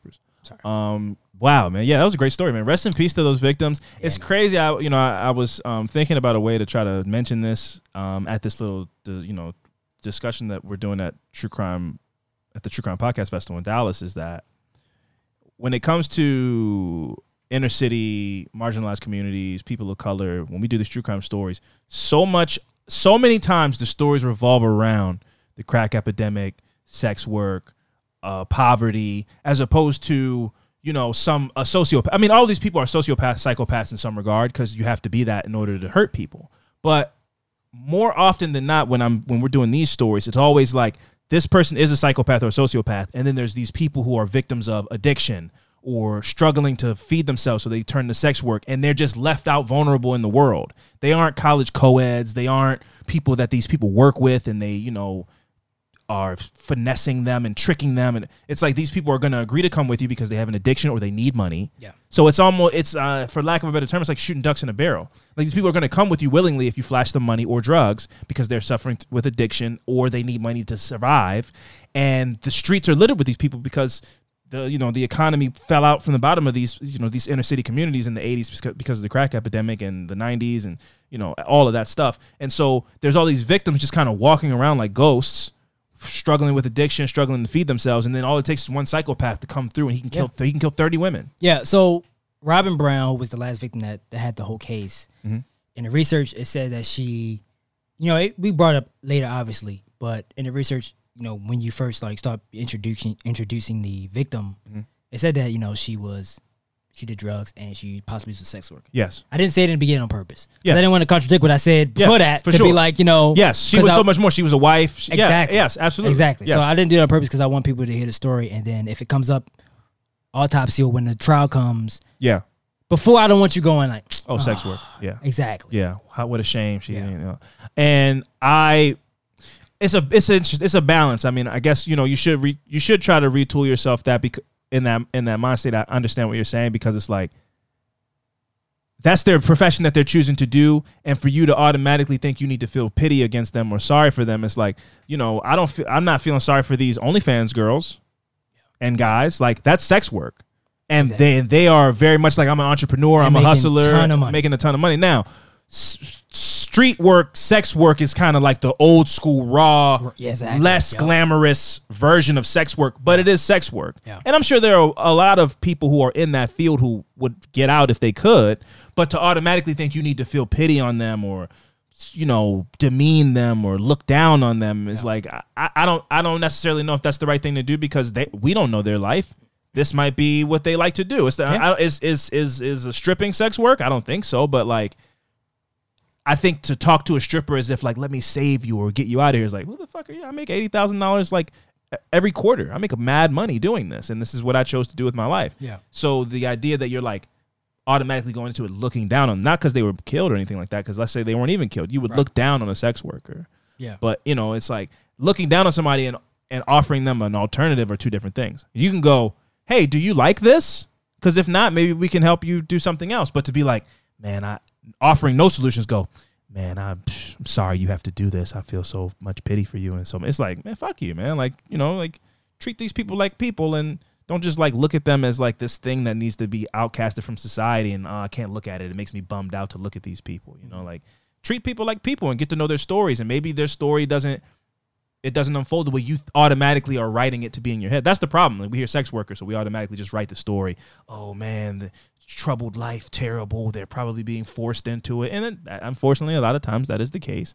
But it's not always the case. And so, pity is a weird emotion to go into something with somebody. Like if you're concerned, that's one thing, but like pity and all that shit is it's very demeaning in a way. Yeah. I think that I agree with a lot of stuff that you said, especially that part, and also not writing people off as sex workers, and then you kind of also, the same way you feel that pity, you also kind of write them off and lose any kind of concern because you go, oh yeah, that's what they do. Yeah. And it's like, oh, that's what they do though. That's sad. Of course they died. Oh, that's so sad and unfortunate that they had to be in that life. Yeah. But oh well, that's kind of goes along with the territory. It's sad, but that's what happens. Yeah. And it's like, and it's like, and the reason why I say that, because in the beginning you go, okay, I get why somebody would hear that and go like, but it's like, we can't, after a while you need to go, okay, that's not right for us to do that. Yeah. To be like, this is just what happens to those people. And it's like, yeah, that's not a way to look at it. No. At all. And also to piggyback off of what I was saying about a lot of times when in the inner city communities and marginalized communities, when we hear about these serial killers, that kind of mentality is what leads to these people being able to kill in such high volume because one of the women that you mentioned in one of the cases that I guess he didn't get charged for, the cause of death by the coroner was overdose and also possible asphyxiation. Yeah. Now, if you're a detective and you have a bias in your mind about sex workers, you go, well, then she probably just overdosed. Don't worry about the asphyxiation part. And now you don't link this murder to a string of murders who all could have been perpetrated by the same person because you go, sex worker. This person got stabbed by a John. This person overdosed. This person got strangled by a different John. And it's just all a part of living that lifestyle where if you take a step back and you try to look for other patterns, you might go, all of these women were killed by the same person. Yeah. But you know who plays a big part in that? Who? Media. Very true, friend. Yes. The biased media who spins narratives and then people follow along with them like sheep. We don't think these things is out of nowhere. Yeah. It's being fed to you where it's like, well, we don't cover this because they do this type of work and this is just what happens to us. So it's like, why should we there's no thing to uncover. It just is bound to happen to them because of what they do. Yeah. And that's the media training you to think that about sex workers. Of course. Yes. Yeah. Well, cool. Great. Glad we did all that talking to come to the big, main, glaring red flag point is that the media is biased and they are constantly feeding us narratives that seep into our brain and make us make decisions about how we see the world. What we're going to do is we're going to take a quick break, and when we come back, it's my turn to tell you guys some fucked up shit, so stick around.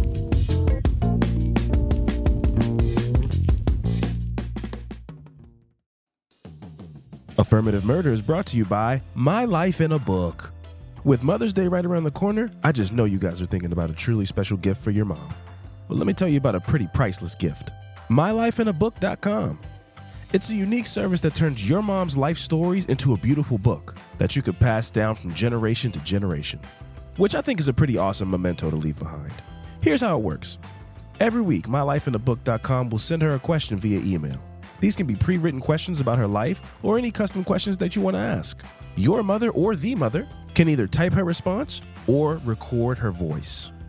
MyLifeInABook.com then compiles all of her responses into a beautiful keepsake book. And guess what? They can even create an audio book using her voice recordings. It would be like preserving her voice and her stories for all of eternity. Your mom's giving you a lifetime of stories, and this is your chance to give her a way to share them. I'm in the middle of my MyLifeInABook.com journey, and I'm really excited to see how it turns out. I've been asking some pretty thought-provoking and funny questions, and I'm excited to see the response, but I'm also just excited to have the physical book in my hands and know that I can look back on it in 20, 30 years. The interface is super user-friendly. The questions are super easy to set up. It's a breeze of a process. So what I need you to do is check out MyLifeInABook.com. That's MyLifeInABook.com. And use code AMP. That's A, M as in Mother's Day, P, at checkout for 10% off. Create an unforgettable gift for the mom in your life this Mother's Day. One more time, that's MyLifeInABook.com. Use code AMP for 10% off today.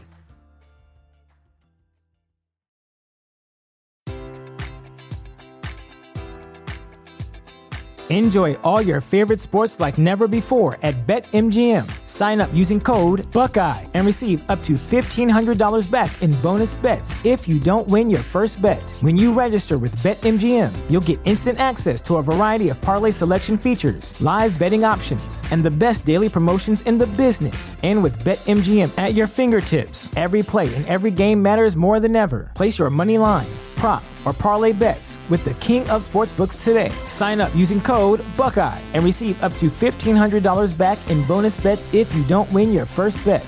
BetMGM and GameSense remind you to play responsibly. 21 plus and present in Ohio, subject to eligibility requirements. Rewards are non-withdrawable bonus bets that expire in 7 days. Gambling problem? Call 1-800-GAMBLER in partnership with MGM Northfield Park.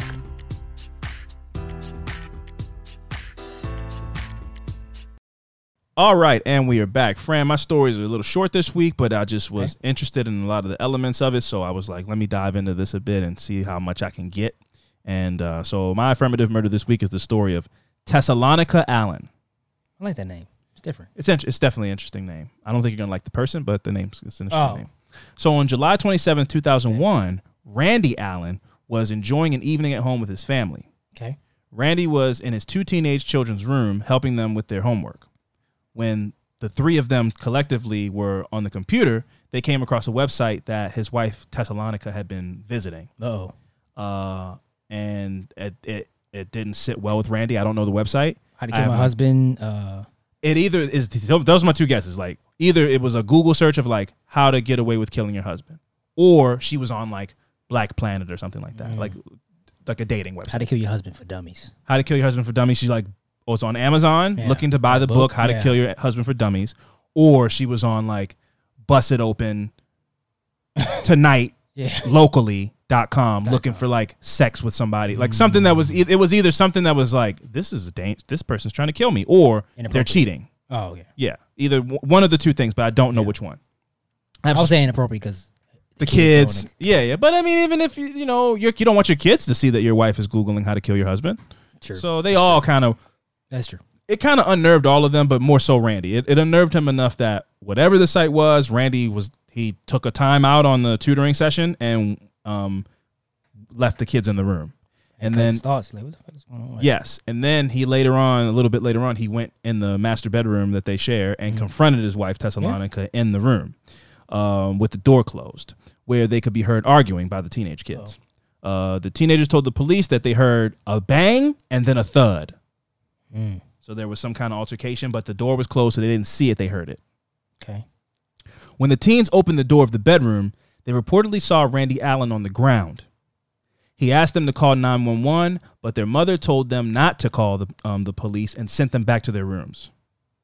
A few hours later, in the middle of the night, Thessalonica woke the kids up and asked them to assist her in placing Allen's corpse in her car.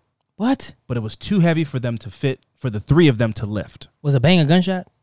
Yeah, bang is what they mean. Bang, gun bang, not bang like a crash bang. Yeah, so bang, thud. So bang, gunshot, bang, thud. Thud, fall. Yes, because he was shot. Yes. Gotcha.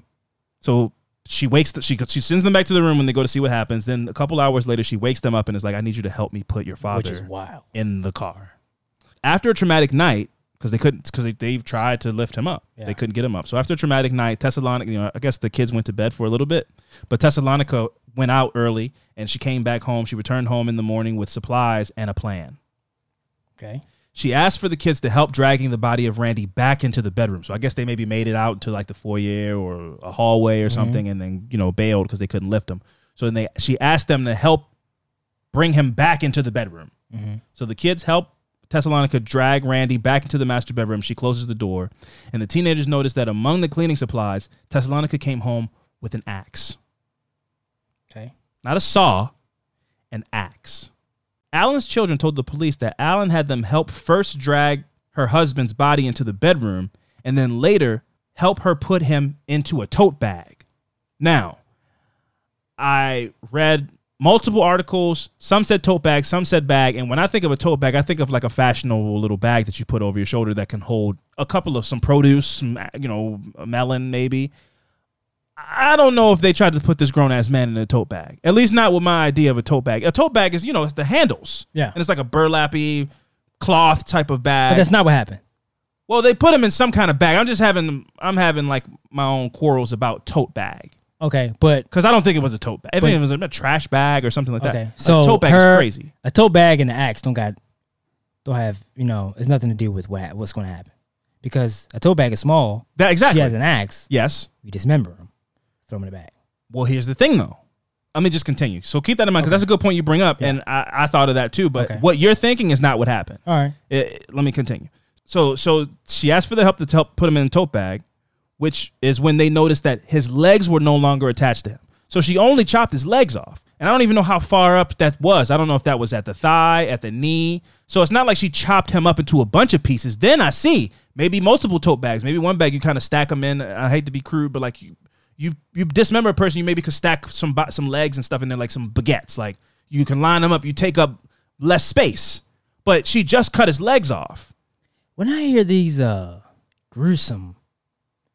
I don't know how somebody's capable of doing this. Dismembering a person that you're married to this person too, not just any person, yes, but like you're intimate with this unprofessionally, might I add. Yes, an axe, but it's just it's a mess. Like it's just like blood everywhere, blood splatters, crazy everywhere. You doing it wrong, so it's like you. And she probably gave up.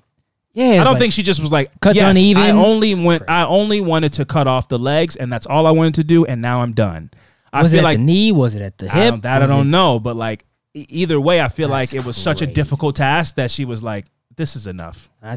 Maybe it's light enough. Maybe he's light enough now for the kids to help me pick him up." The room had to be covered in blood. That's evil, man. Yeah, very, very much so.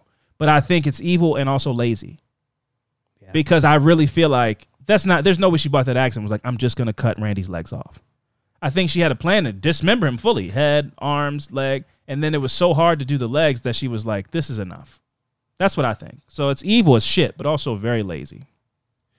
So anyway, shockingly, the body was still too heavy for the three of them to carry to the car, even without Randy's legs attached. So on July 29th, police received the first report about the murder from a former partner of Thessalonica Allen's, who is also the father of one of her children. According to what he told the police, She contacted him and alleged that Randy Allen had been hitting the child that they shared together. And when he came to their residence, she showed him his body, which was in a closet. At that point, he would have been dead for more than 36 hours, partially dismembered, and stuffed in a tote bag. So that's quite the scene. Even if you're the fired up father that's like, he hit my kid. And then you come over there and you see this guy dead in a closet, half in a bag with his legs cut off. I think all that fired up, ready to fight energy immediately washes away from you. And I think it did from this gentleman as well. So she allegedly asked for his assistance in disposing of Randy. He declined, of course, and asked her to drive him home. So I don't know if she picked him up and brought him there, or if he caught the bus, or I don't know how he got there. But however it was, he was like, you're taking me home for bringing me in, trying to get me involved in this bullshit. I'm not getting back on the bus after this or calling the cab. Take me home. Yeah. And no, I'm not helping you do this. Nah, fuck that. Yes, absolutely. I'll find a way to get home. Yeah, well, that agreed. Yeah. I wouldn't have gotten a car with this person because I'm like, look what you're capable of. Evil state. Yeah, for sure. But he was like, I guess it was a journey to get there. So he was like, I'm not doing it again. So I'm not doubling back. You got to take me home, and I'm not helping you. So she drove him home, and then once he got home, as soon as he got in the house, he called the police and reported the murder. Absolutely. Yes. He told the police that Allen had disposed of the gun while driving him home. So she like threw the gun that she shot Randy with out the window while driving him home. So, but are people doing this like next to a ravine, forest, or some type of ditch? I hope so. She just throw it on the street like in a cul-de-sac. Area of water, just throw it in the middle. I hope she drove over a bridge and threw it in the water. But she also tried to cut up a man with an axe and gave up. Oops. Yes. Out the window. He's like, what the hell was that? Thessalonica? I don't know. You didn't see anything, right? Who knows what it was? Could have been an old McDonald's box. Could have been, I don't know, a murder weapon. Make a left here. That's crazy. You still live at the same house? No. I'm good. Actually, you know something? You could just pull over right here, and I can walk the rest of the way. Yeah. My back really could use a stretch. I'm going to go ahead and jump out right here. Thanks. Police arrested Thessalonica Allen in the parking lot of a LaPorte area, so it was in LaPorte, Indiana that this happened. Okay. And the LaPorte area Ace Hardware. So who knows? She might have been like, I'm going to get a saw now. Who knows what she was buying from Ace Hardware. She confessed to the crime, but claimed that Randy had been beating her and her kids, and she'd shot him during one such altercation. Her teenage children deny that there were any altercations on that day in question, as also known as the murder day. Okay.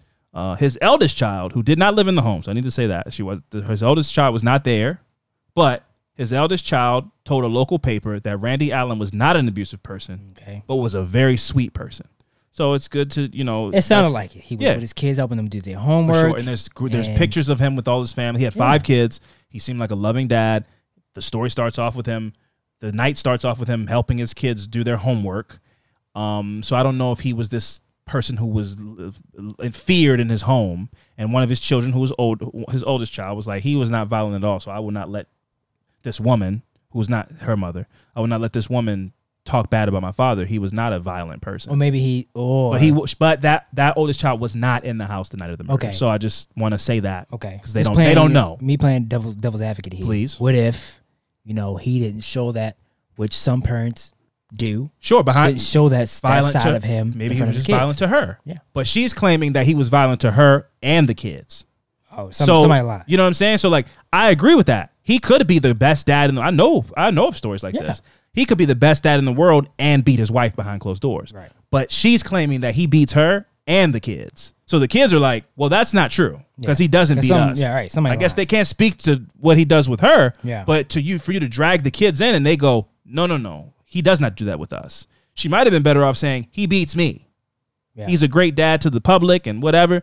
But you know what it is? This is why I think that she's so guilty, is that I don't think she could bring herself to talk nicely about Randy. So for her to even go, he beats me, but he's a great dad. He has to be the worst. He has to be the worst person. She had no compromise to be like, he's awful to me, but he's great to the kids. Once you drop his legs off, all that shit goes out the window. Like, you wasn't doing this. This was all built up anger. This wasn't one gunshot. He punched me in my face and then I fell and I happened to see the gun on the floor and I just thought he was going to hit me again. So I shot him in self-defense. This is like, no, this was, and I'll get it because it was premeditated and there's more evidence of that. Okay. So I'm just going to stop finishing even my scenario and just go right to the story. So his oldest child said he's a very sweet person. Police found the body still in the closet at the home. They also reportedly found a to-do list written by Thessalonica Allen, enumerating a plan of how to kill her husband, which included things like 1, spray shit in face, hit him in the knee with a hammer. 2, was this notes on the computer? I think it was a handwritten note. Oh, okay.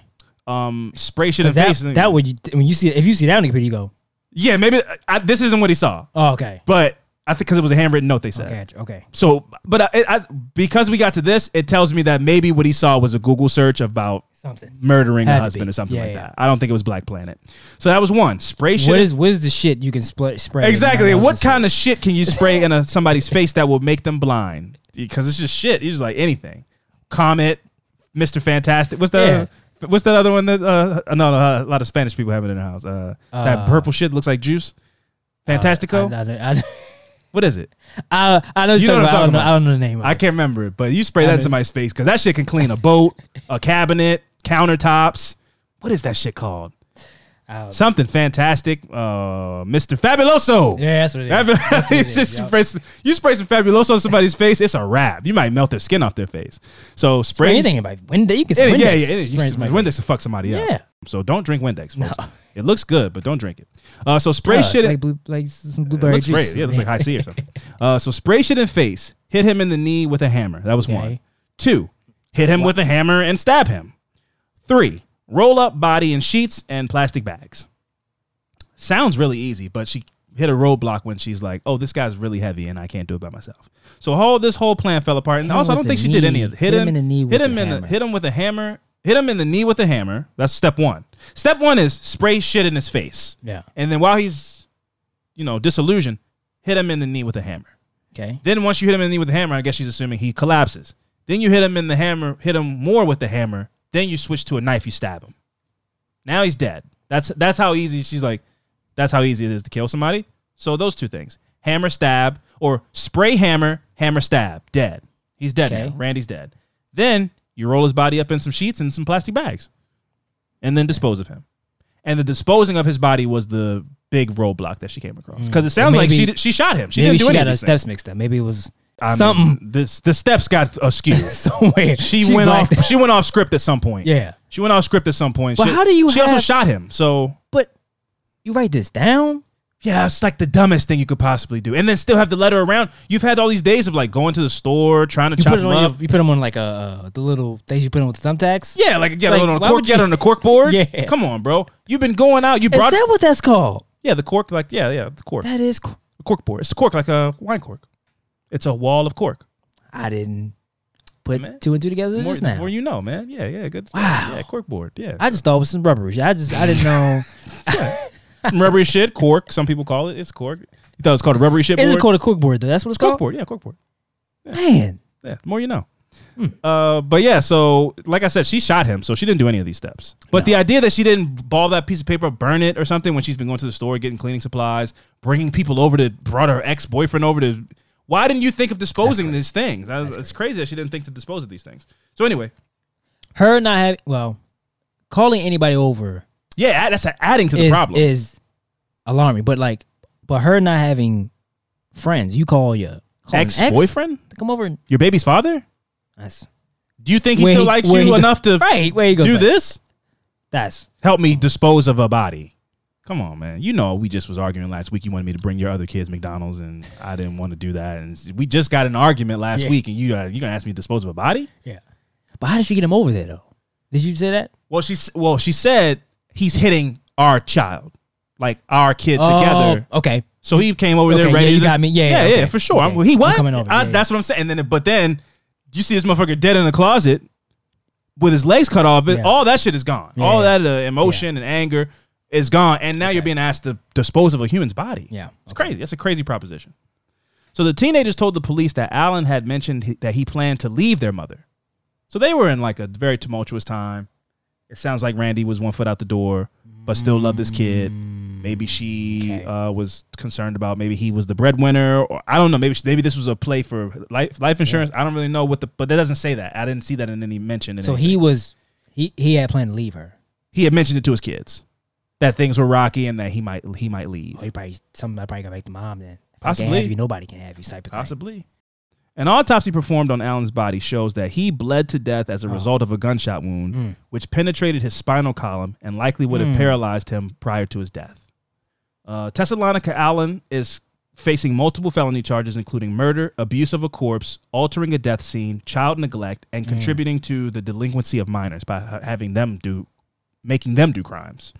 Her trial is set for August of 2022. So, like next week. Okay. Randy Allen left behind 5 children and 7 grandchildren. So rest in peace to Randy Allen. Like I said, that was a quick story, but the whole dismembering thing and bringing your ex into it, all that stuff, it was just in the note being found. There was too many things that I was interested in that I wanted to do a deep dive, and that was about as deep of a dive as I could get into because the trial hasn't happened yet. So I'm sure during the trial, unless she takes a plea at some point early in the trial, more will be revealed. And whether that's the truth or not is to be decided. She could lie. You know, her defense will try to make, her attorneys will try to mount a defense that makes her look better. So we'll never probably get the truth. But her children were there. Mm-hmm. They have information about him maybe wanting to divorce her. So all that stuff will come out in the trial, and we'll have a better idea of what happened that night by the time the trial's over. And if she represent herself, then she's we've done enough. We've done a couple of stories of that, but I feel like that's so rare. I feel like it's so rare. I don't know. That one was Ronnie Coleman was so loud. Ronnie was so Coleman. loud. It was like it was wild. Ronnie Coleman. That's all I think about now. Ronnie Coleman is the one you did about the guy from the 90s. Who was like an SNL sketch or something like that. Yeah. But the Ronnie Coleman one was just egregiously like, why would you think you have any grasp on being able to do this at all? But I don't think that many people represent themselves. I don't think it happens that often. It happens. It's crazy. But I don't think it happens. But when I did like 2 episodes ago, it was a female she represented. She represented herself? Yeah. Oh, man. But I mean, like, it's a crazy, again, it's a crazy like, option. We don't, it's like, the nuclear it doesn't option happen for sure. a lot, but it's like, when Ronnie Coleman was like, this dude unbelievable. I'm going to be a lawyer. I'm going to just try to yell at you. I'm going to lean into it now. I'm going to just. I don't even like quoting it because of what happened, but when he did the thing, he's like, and if y'all think I'm here to play with y'all, I'm not. That was like, what are you doing? Like, what is this? What's the objective here? It was just so bananas insane. But yeah, rest in peace to Randy Allen, and that was the story of Thessalonica Allen. I can't wait to get more details in the trial to see the trial's gonna be interesting. Yeah, I'm really interested. I'm gonna definitely keep myself abreast of that, and if any updates I get, or if she lays out her account of what happened that night, I'll bring it back to the podcast and give updates if I remember, which I don't guarantee that I will. Anyway, let's go ahead and get into so much shit going on. That's fucking. Oh yeah, an update about a story I did 6 weeks ago. So yeah, I might, maybe I will. I'll try my best. I really do. Everything I do, I try my best, but it doesn't always work out that way. Good vibes. Good vibration.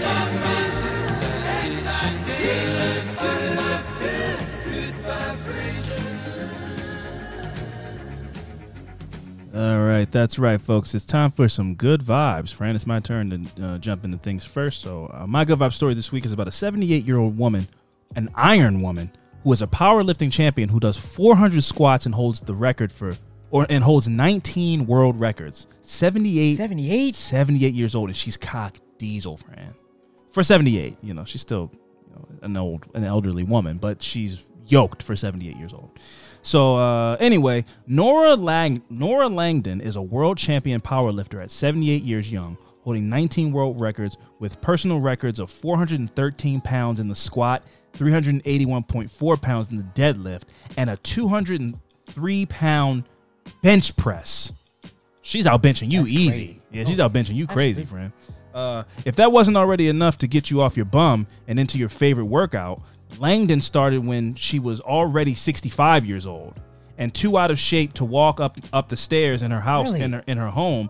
So she was selling. She was too out of shape to walk in the home that she was selling as part of a 35-year career in real estate. Wow. So she was a real estate agent. She was in this house and she couldn't walk up the stairs. So she was like, I need to change this. Yeah. Let's see. Because that could hurt her business. Exactly. Yeah. You're like, whew. And this house is. Yeah. Go. I'll meet you at the top. You can go see. You guys have a moment. Check it out for yourself, so you can imagine what it would be like if you were living in here. You really could picture it without me there. Was she overweight or? I think it was a combination of that and age. Gotcha. Yeah, 65 and a little overweight. Yeah, a little hard to get up some steps. So she told her story to Refinery 29's exceptional mini doc, Irreplaceable, Celebrating Different. Celebrating a birthday party, a friend introduced her to Art Little, a personal trainer at Royal Oak Gym in Michigan. Okay. She came to watch a powerlifting meet, and asked Little if she could do the same eventually. Little was hesitant, but started her off with the basics. Langdon estimates that she has 20 to 25 medals in her trophy room, and she has competed in 25 sanctioned meets and won 23 of them. Wow. So she's a machine. In the two outliers that she failed to post totals, meaning that it wasn't that anyone outlifted her. So the two that she lost didn't have anything to do with, she wasn't outcompeted. It just was, she failed to post. I don't know what that means. People that lift that know what that means. She failed to post totals, so I don't know. She said, when I squat, this is what I say. I say, Holy Spirit, fall on me. Oh. Holy Spirit. And I just do it. Holy Spirit, come right on up. Holy Spirit, activate. Activate. All right, let's go. So she activates that Holy Spirit, and while she's down in the squat, and then she calls on that Holy Spirit, whop, comes right up on it. Boom. Shoots those knees, don't lock them fully, but get them up there. She said, I feel strength when I power lift. She said in the documentary that she was in, she said in a voiceover comment as she prepared to rip a deadlift in a pair of pristine Chuck Taylors. She said, because it means I can beat the world. I want to inspire other women to take care of themselves. The most decorated powerlifter in her weight class, which is her, Langdon competes in powerlifting 3 times a year at the state championships, the nationals, and the worlds. At 78? At 78. Damn. She has set up a GoFundMe to finance, and I'm gonna fucking post that when I post this episode. She has set up a GoFundMe to finance her career beyond her very meager sponsorship money. And that's it. There's a video of the documentary that's available. That's her walking down the hallway. She's fucking built like Brock Lesnar, but black. Wow. Yeah, that's her. Look at her shoulders. Look at those traps. Yeah. Yeah, man. That's from doing all those fucking power, all that benching. So yeah. So shout out to Nora Langdon, 78-year-old powerlifting machine and a powerful black woman. She wears really cool socks and Chuck Taylors while she works out. Okay. Which I recommend against. I don't know. Sometimes a lot of people wear Chuck Taylors to the gym because it looks cool, but it's just not good. It's not good footwear to have on in the gym. But it does look cool. But yeah, shout out to Nora. Fran. Shout out. It's on you. So my good vibe this week is about a 17-year-old teen in San Diego returned a purse left in the grocery store parking lot, and although he expected nothing in return, hundreds of strangers have offered him a big reward. Ooh. Money? Adrian Rodriguez found the green handbag in Ralph's parking lot in Chula Vista, California, 2 weeks ago. Instead of bringing it inside the store, he decided to deliver it himself to the woman's front door. Interesting. Although the owner, Ileana Martin, wasn't there, the purse was left with the roommates, and the home surveillance video was later used to track down the high school graduate to show him some love. He said, I looked right into the ring. Oh, yeah. No, she said, I looked into the ring camera and I was like, oh my God, he's such a young kid. Recalls Melina Marquez, we need to find him and just give him a little piece of gratitude. Sure. She and Martin posted the striking image on social media and found the young man who returned the bag, which contained $20 and a wallet full of credit cards. My mom always told me since I was a little kid to always do the right thing when nobody's around. I didn't expect nothing back, honestly. If someone found my stuff, I'd want them to bring it back to me, said the humble youth. Yes. But the good news didn't stop there. Marquez organized a GoFundMe campaign as a way for friends and new admirers to reward Adrian's honesty. 764 donors sent money that totaled over $17,000. Oh! Every parent right now hopes their children grow up to be just like this young man. I'm sorry, they call him a young gentleman. Young gentleman, indeed. And that's what Marquise told the 10 News in the video below. So there was a video of him dropping it off. And the part that hit me where he said that, his mom, as a youngin, mom told him, to do the right thing. When nobody's looking. So that's one of those things that, like, even if you're young, kind of don't know, you hear those things, but you go, It stick with you, but at the time you can't really, take it in and kind of think about it.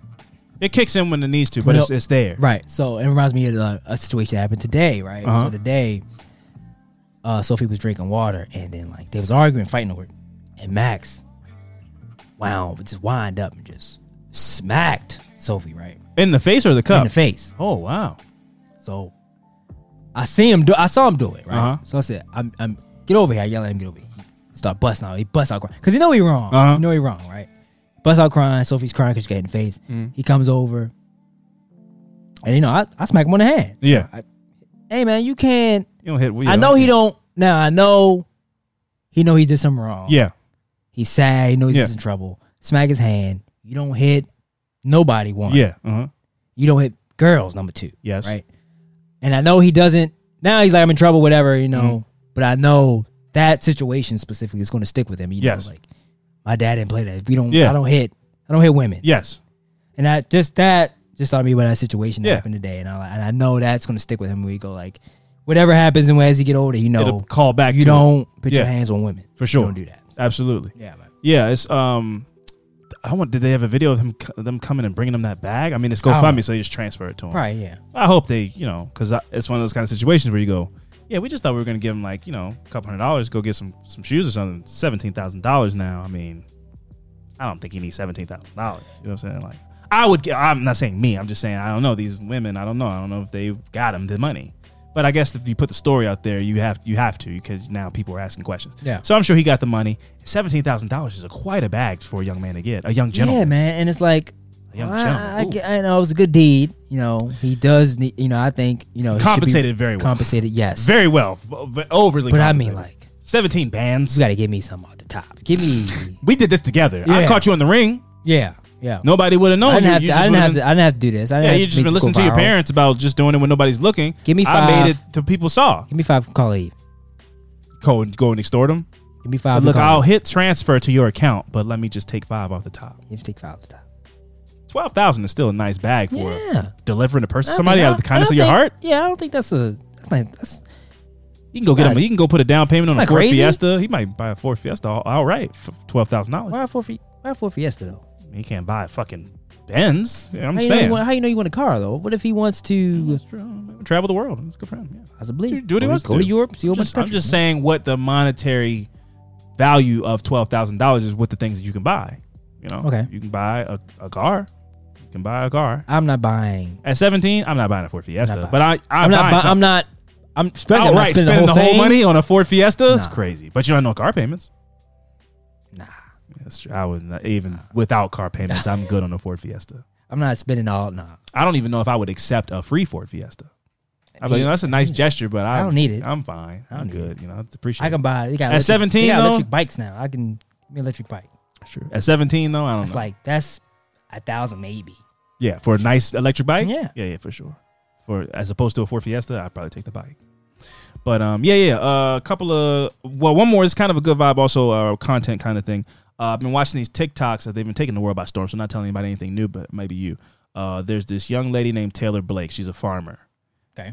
And she's on this farm with deers, and there's this emu named Emmanuel. Oh yeah. And Emmanuel gets in the camera, and then she tells him, "Emmanuel, don't do that." There's another one too. There's another emu. I don't know what the name of that one is. Well, Emmanuel's the star. I tweeted about this. I was like, my man Emmanuel just wanted some shine. That's his all. life, man. He just wants to get up in the camera. That's don't forget about it. Yeah. Give the emu some. You can't leave the emu out of the thing. But she has a very nice temperament. Emu and an ostrich is not the same. Not the same thing. They have different names. They look similar, but they are different. Yes. All right. Like a black bear and a polar bear. They're bears, but they're different. So I don't know. I guess emus and ostriches are both birds, right? But different birds. The emu just don't have the speed of an ostrich. Maybe that's what. I hear the ostriches are bigger. Oh, okay. I know that for a fact. All ostriches are bigger and probably more dangerous. But I like Taylor Blake a lot. She has a really good temperament. She seems like a cool person. Yeah. And she did Jimmy Fallon because of her explosion of notoriety. Wow. And whenever I see people that really seem wholesome and seem like they're just doing stuff because they're just keeping it simple, like she's a farmer, does work on the land, and then now has gotten notoriety from seemingly just being herself. I don't think she's doing anything outlandish. She's not riding the ostrich. She's not doing, or the emu. She's not doing anything crazy. But she can realize, like, oh, this is funny. Exactly. So she leans into it. You know, definitely like, you know, Emmanuel's definitely getting a lot more shine. Yeah. You know, but you know, he's the star. He's an animal. You know, yeah, for sure. Yeah, for sure. You know, so, and I'm sure that translates into feed and things. Yeah. And, you know, so everybody's living good. I hope that, you know, so those really brought a lot of joy to me. Yeah, and so any kind of benefits that come her way, I'm happy for, because she's making really wholesome content. And I think that's awesome. So I did want to bring up, now, I saw this a while ago. I meant to tell you this. You know the videos you told me about with the guy at the train? That view that he has. Oh my God, with the big head, and I love that. him. Now I can't remember his name, but now people are doing that. With people anything. are using with anything. He stole that. That was his thing. He made that. Yeah. But, oh my God, it's a Cessna 37B. But people are like doing videos with that view now. Yeah, it's a hilarious view. It is. It makes you look like an alien. It is really hilarious. Recommendations corner. I only have one. Well, I watched The Old Man, which is Jeff Bridges on FX. It's a crazy show. He's like an old CIA Black Ops retired guy, badass John Wick type of guy who has to go back into that life, but now he's like old. Okay, and it's really badass. 7 episodes. The episodes were good show. Now, the show that I have to talk about the most is one of the craziest shows I've ever seen. It's one of the most, and it makes sense based on who it comes from. So I told you about Nathan For You, right? Nathan Fielder. Yeah. So Nathan Fielder did Nathan For You. It's one of my favorite shows of all time. He's such an odd guy. And I don't even know if he's funny or if he is on the spectrum or Nathan I don't really. For You is one he helped with the businesses. Yes. Okay, yeah. He'll be like, hilarious. I want to make the Starbucks better. That's so hilarious. I decided to call it Dumb Starbucks. Yeah. He's brilliant. He has a new show on HBO. I'm going to try my best. HBO Max. Okay. I'm going to try my best to explain to you this show. I don't know why. And I don't even know if the concept of it will even make sense. You just have to watch it, Fran. So the show is called The Rehearsal. Okay. The first episode, and I get people, if you don't want to, because it's not a spoiler, but the concept works. If the first episode is so much better when it catches you off guard, but you like to know going in. So Nathan Fielder, his new show, The Rehearsal, it starts off, he goes and meets this guy at his apartment. They have an interaction. He comes in, he makes some jokes, and you know he's there the guy answered an ad about helping him become a better. Or helping him solve a problem in his friendship group because he's been lying to his friends. I want to cut you off, but is this new? Is this like it's new, brand new? It's 2 so episodes. It's like okay, so it's every other week. Every week. Okay, The Rehearsal. Gotcha. So he comes to this guy's house. The guy answered an ad that Nathan put out in the newspaper about this guy needs help trying to solve a problem in his friendship group. He's having a conflict with a friend. So Nathan Fielder offers to help. He comes into his apartment, and the apartment is like the door to the apartment, the bathroom door. Then the bathroom door has a closet door in the bathroom. He goes, it's like Door City right here. And he laughs and they laugh. He goes, and then they go sit down on the couch and he kind of starts to explain to him. So he goes, so we've been having a nice, we've been interacting nice, right? We've been having a good conversation. Yeah. He goes, that's because I've rehearsed this moment hundreds of times in a studio that's an exact replica of your apartment a few miles away from this apartment. Mm-hmm. So he goes, remember a couple of weeks ago when you had a gas leak in your apartment? Those were my guys. And they took they scanned his apartment with like iPads to they made an exact replica of his apartment. He hired a dude who looks like the guy he's talking to go over how he wants to have the conversation and over every variable. They came up with the jokes and then they cut to him. Then they cut to like, oh man, it's like Door City right here. And he goes, so I should make that joke? He goes, yeah, it's a good joke. He goes, and then he goes, shoes off? No, you keep leaving your shoes on. You can leave your shoes on. He goes, shirt off? Then they cut back to him practicing the joke with this in this fake studio that looks exactly like this guy's. It's the most psychotic concept of a show. The picture of when you look at the show, he has like dolls. Is that like one of the episodes? That hasn't happened yet, but I don't know what that is. But then the next episode is crazy. A woman wants to know what it's like to have a baby, and it's basically he gives you a rehearsal of a thing you want to do in your life. So this woman, the next episode is like this woman wanted to have a baby. So he like makes a whole scenario where she has every version of a baby from a baby to 18. Yeah. And puts her in a house and raises the child. And then he comes in and steals the child in the middle of the night and brings like a 3-year-old and keeps doing that every couple of days. He brings an older version of the child and you get to kind of rehearse what it would like to be a parent. Okay. But the first episode was like, this is the craziest fucking thing. When he was like, I rehearsed this conversation with you. So he knew what he was going to say. And then he had other variables for the person didn't like this joke. He tried it 1,000 different ways in the studio, and then finally went and met the person. It's the craziest fucking thing I've ever seen in my life, and it's hilarious. I'm gonna watch that, Nathan Fielder's a genius, and he also scares me because I think I don't know, he might kill people. He might be a killer. I don't know. You got any recommendations? I'm still watching Umbrella Academy. Umbrella Academy, haven't finished it yet? No. I'm watching it slowly. So yeah, sure, Vanya, I think is her name, is figuring out where her power is. Sure. I'm at that point. Okay, cool. Yeah, Umbrella. It's good. I told you 5 is my favorite one. If anybody watches the show, the guy from Misfits. He's the kid. No. Oh, the kid. Yeah. He wears like the fancy clothes. That's my favorite one. Yeah. Anyway, I've been Alvin Williams, joined as always by my partner and true crime friend, Franco Evans, and we'll see you guys next week. Deuces.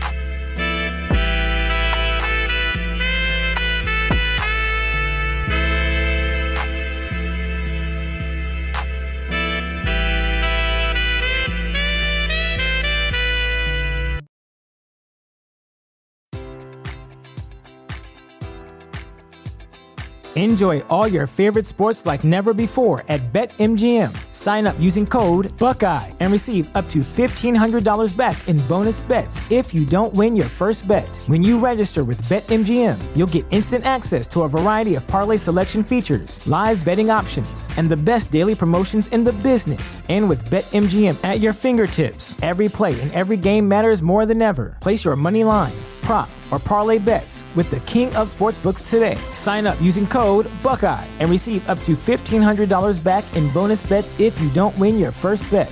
BetMGM and GameSense remind you to play responsibly. 21 plus and present in Ohio, subject to eligibility requirements. Rewards are non-withdrawable bonus bets that expire in 7 days. Gambling problem? Call 1-800-GAMBLER in partnership with MGM Northfield Park.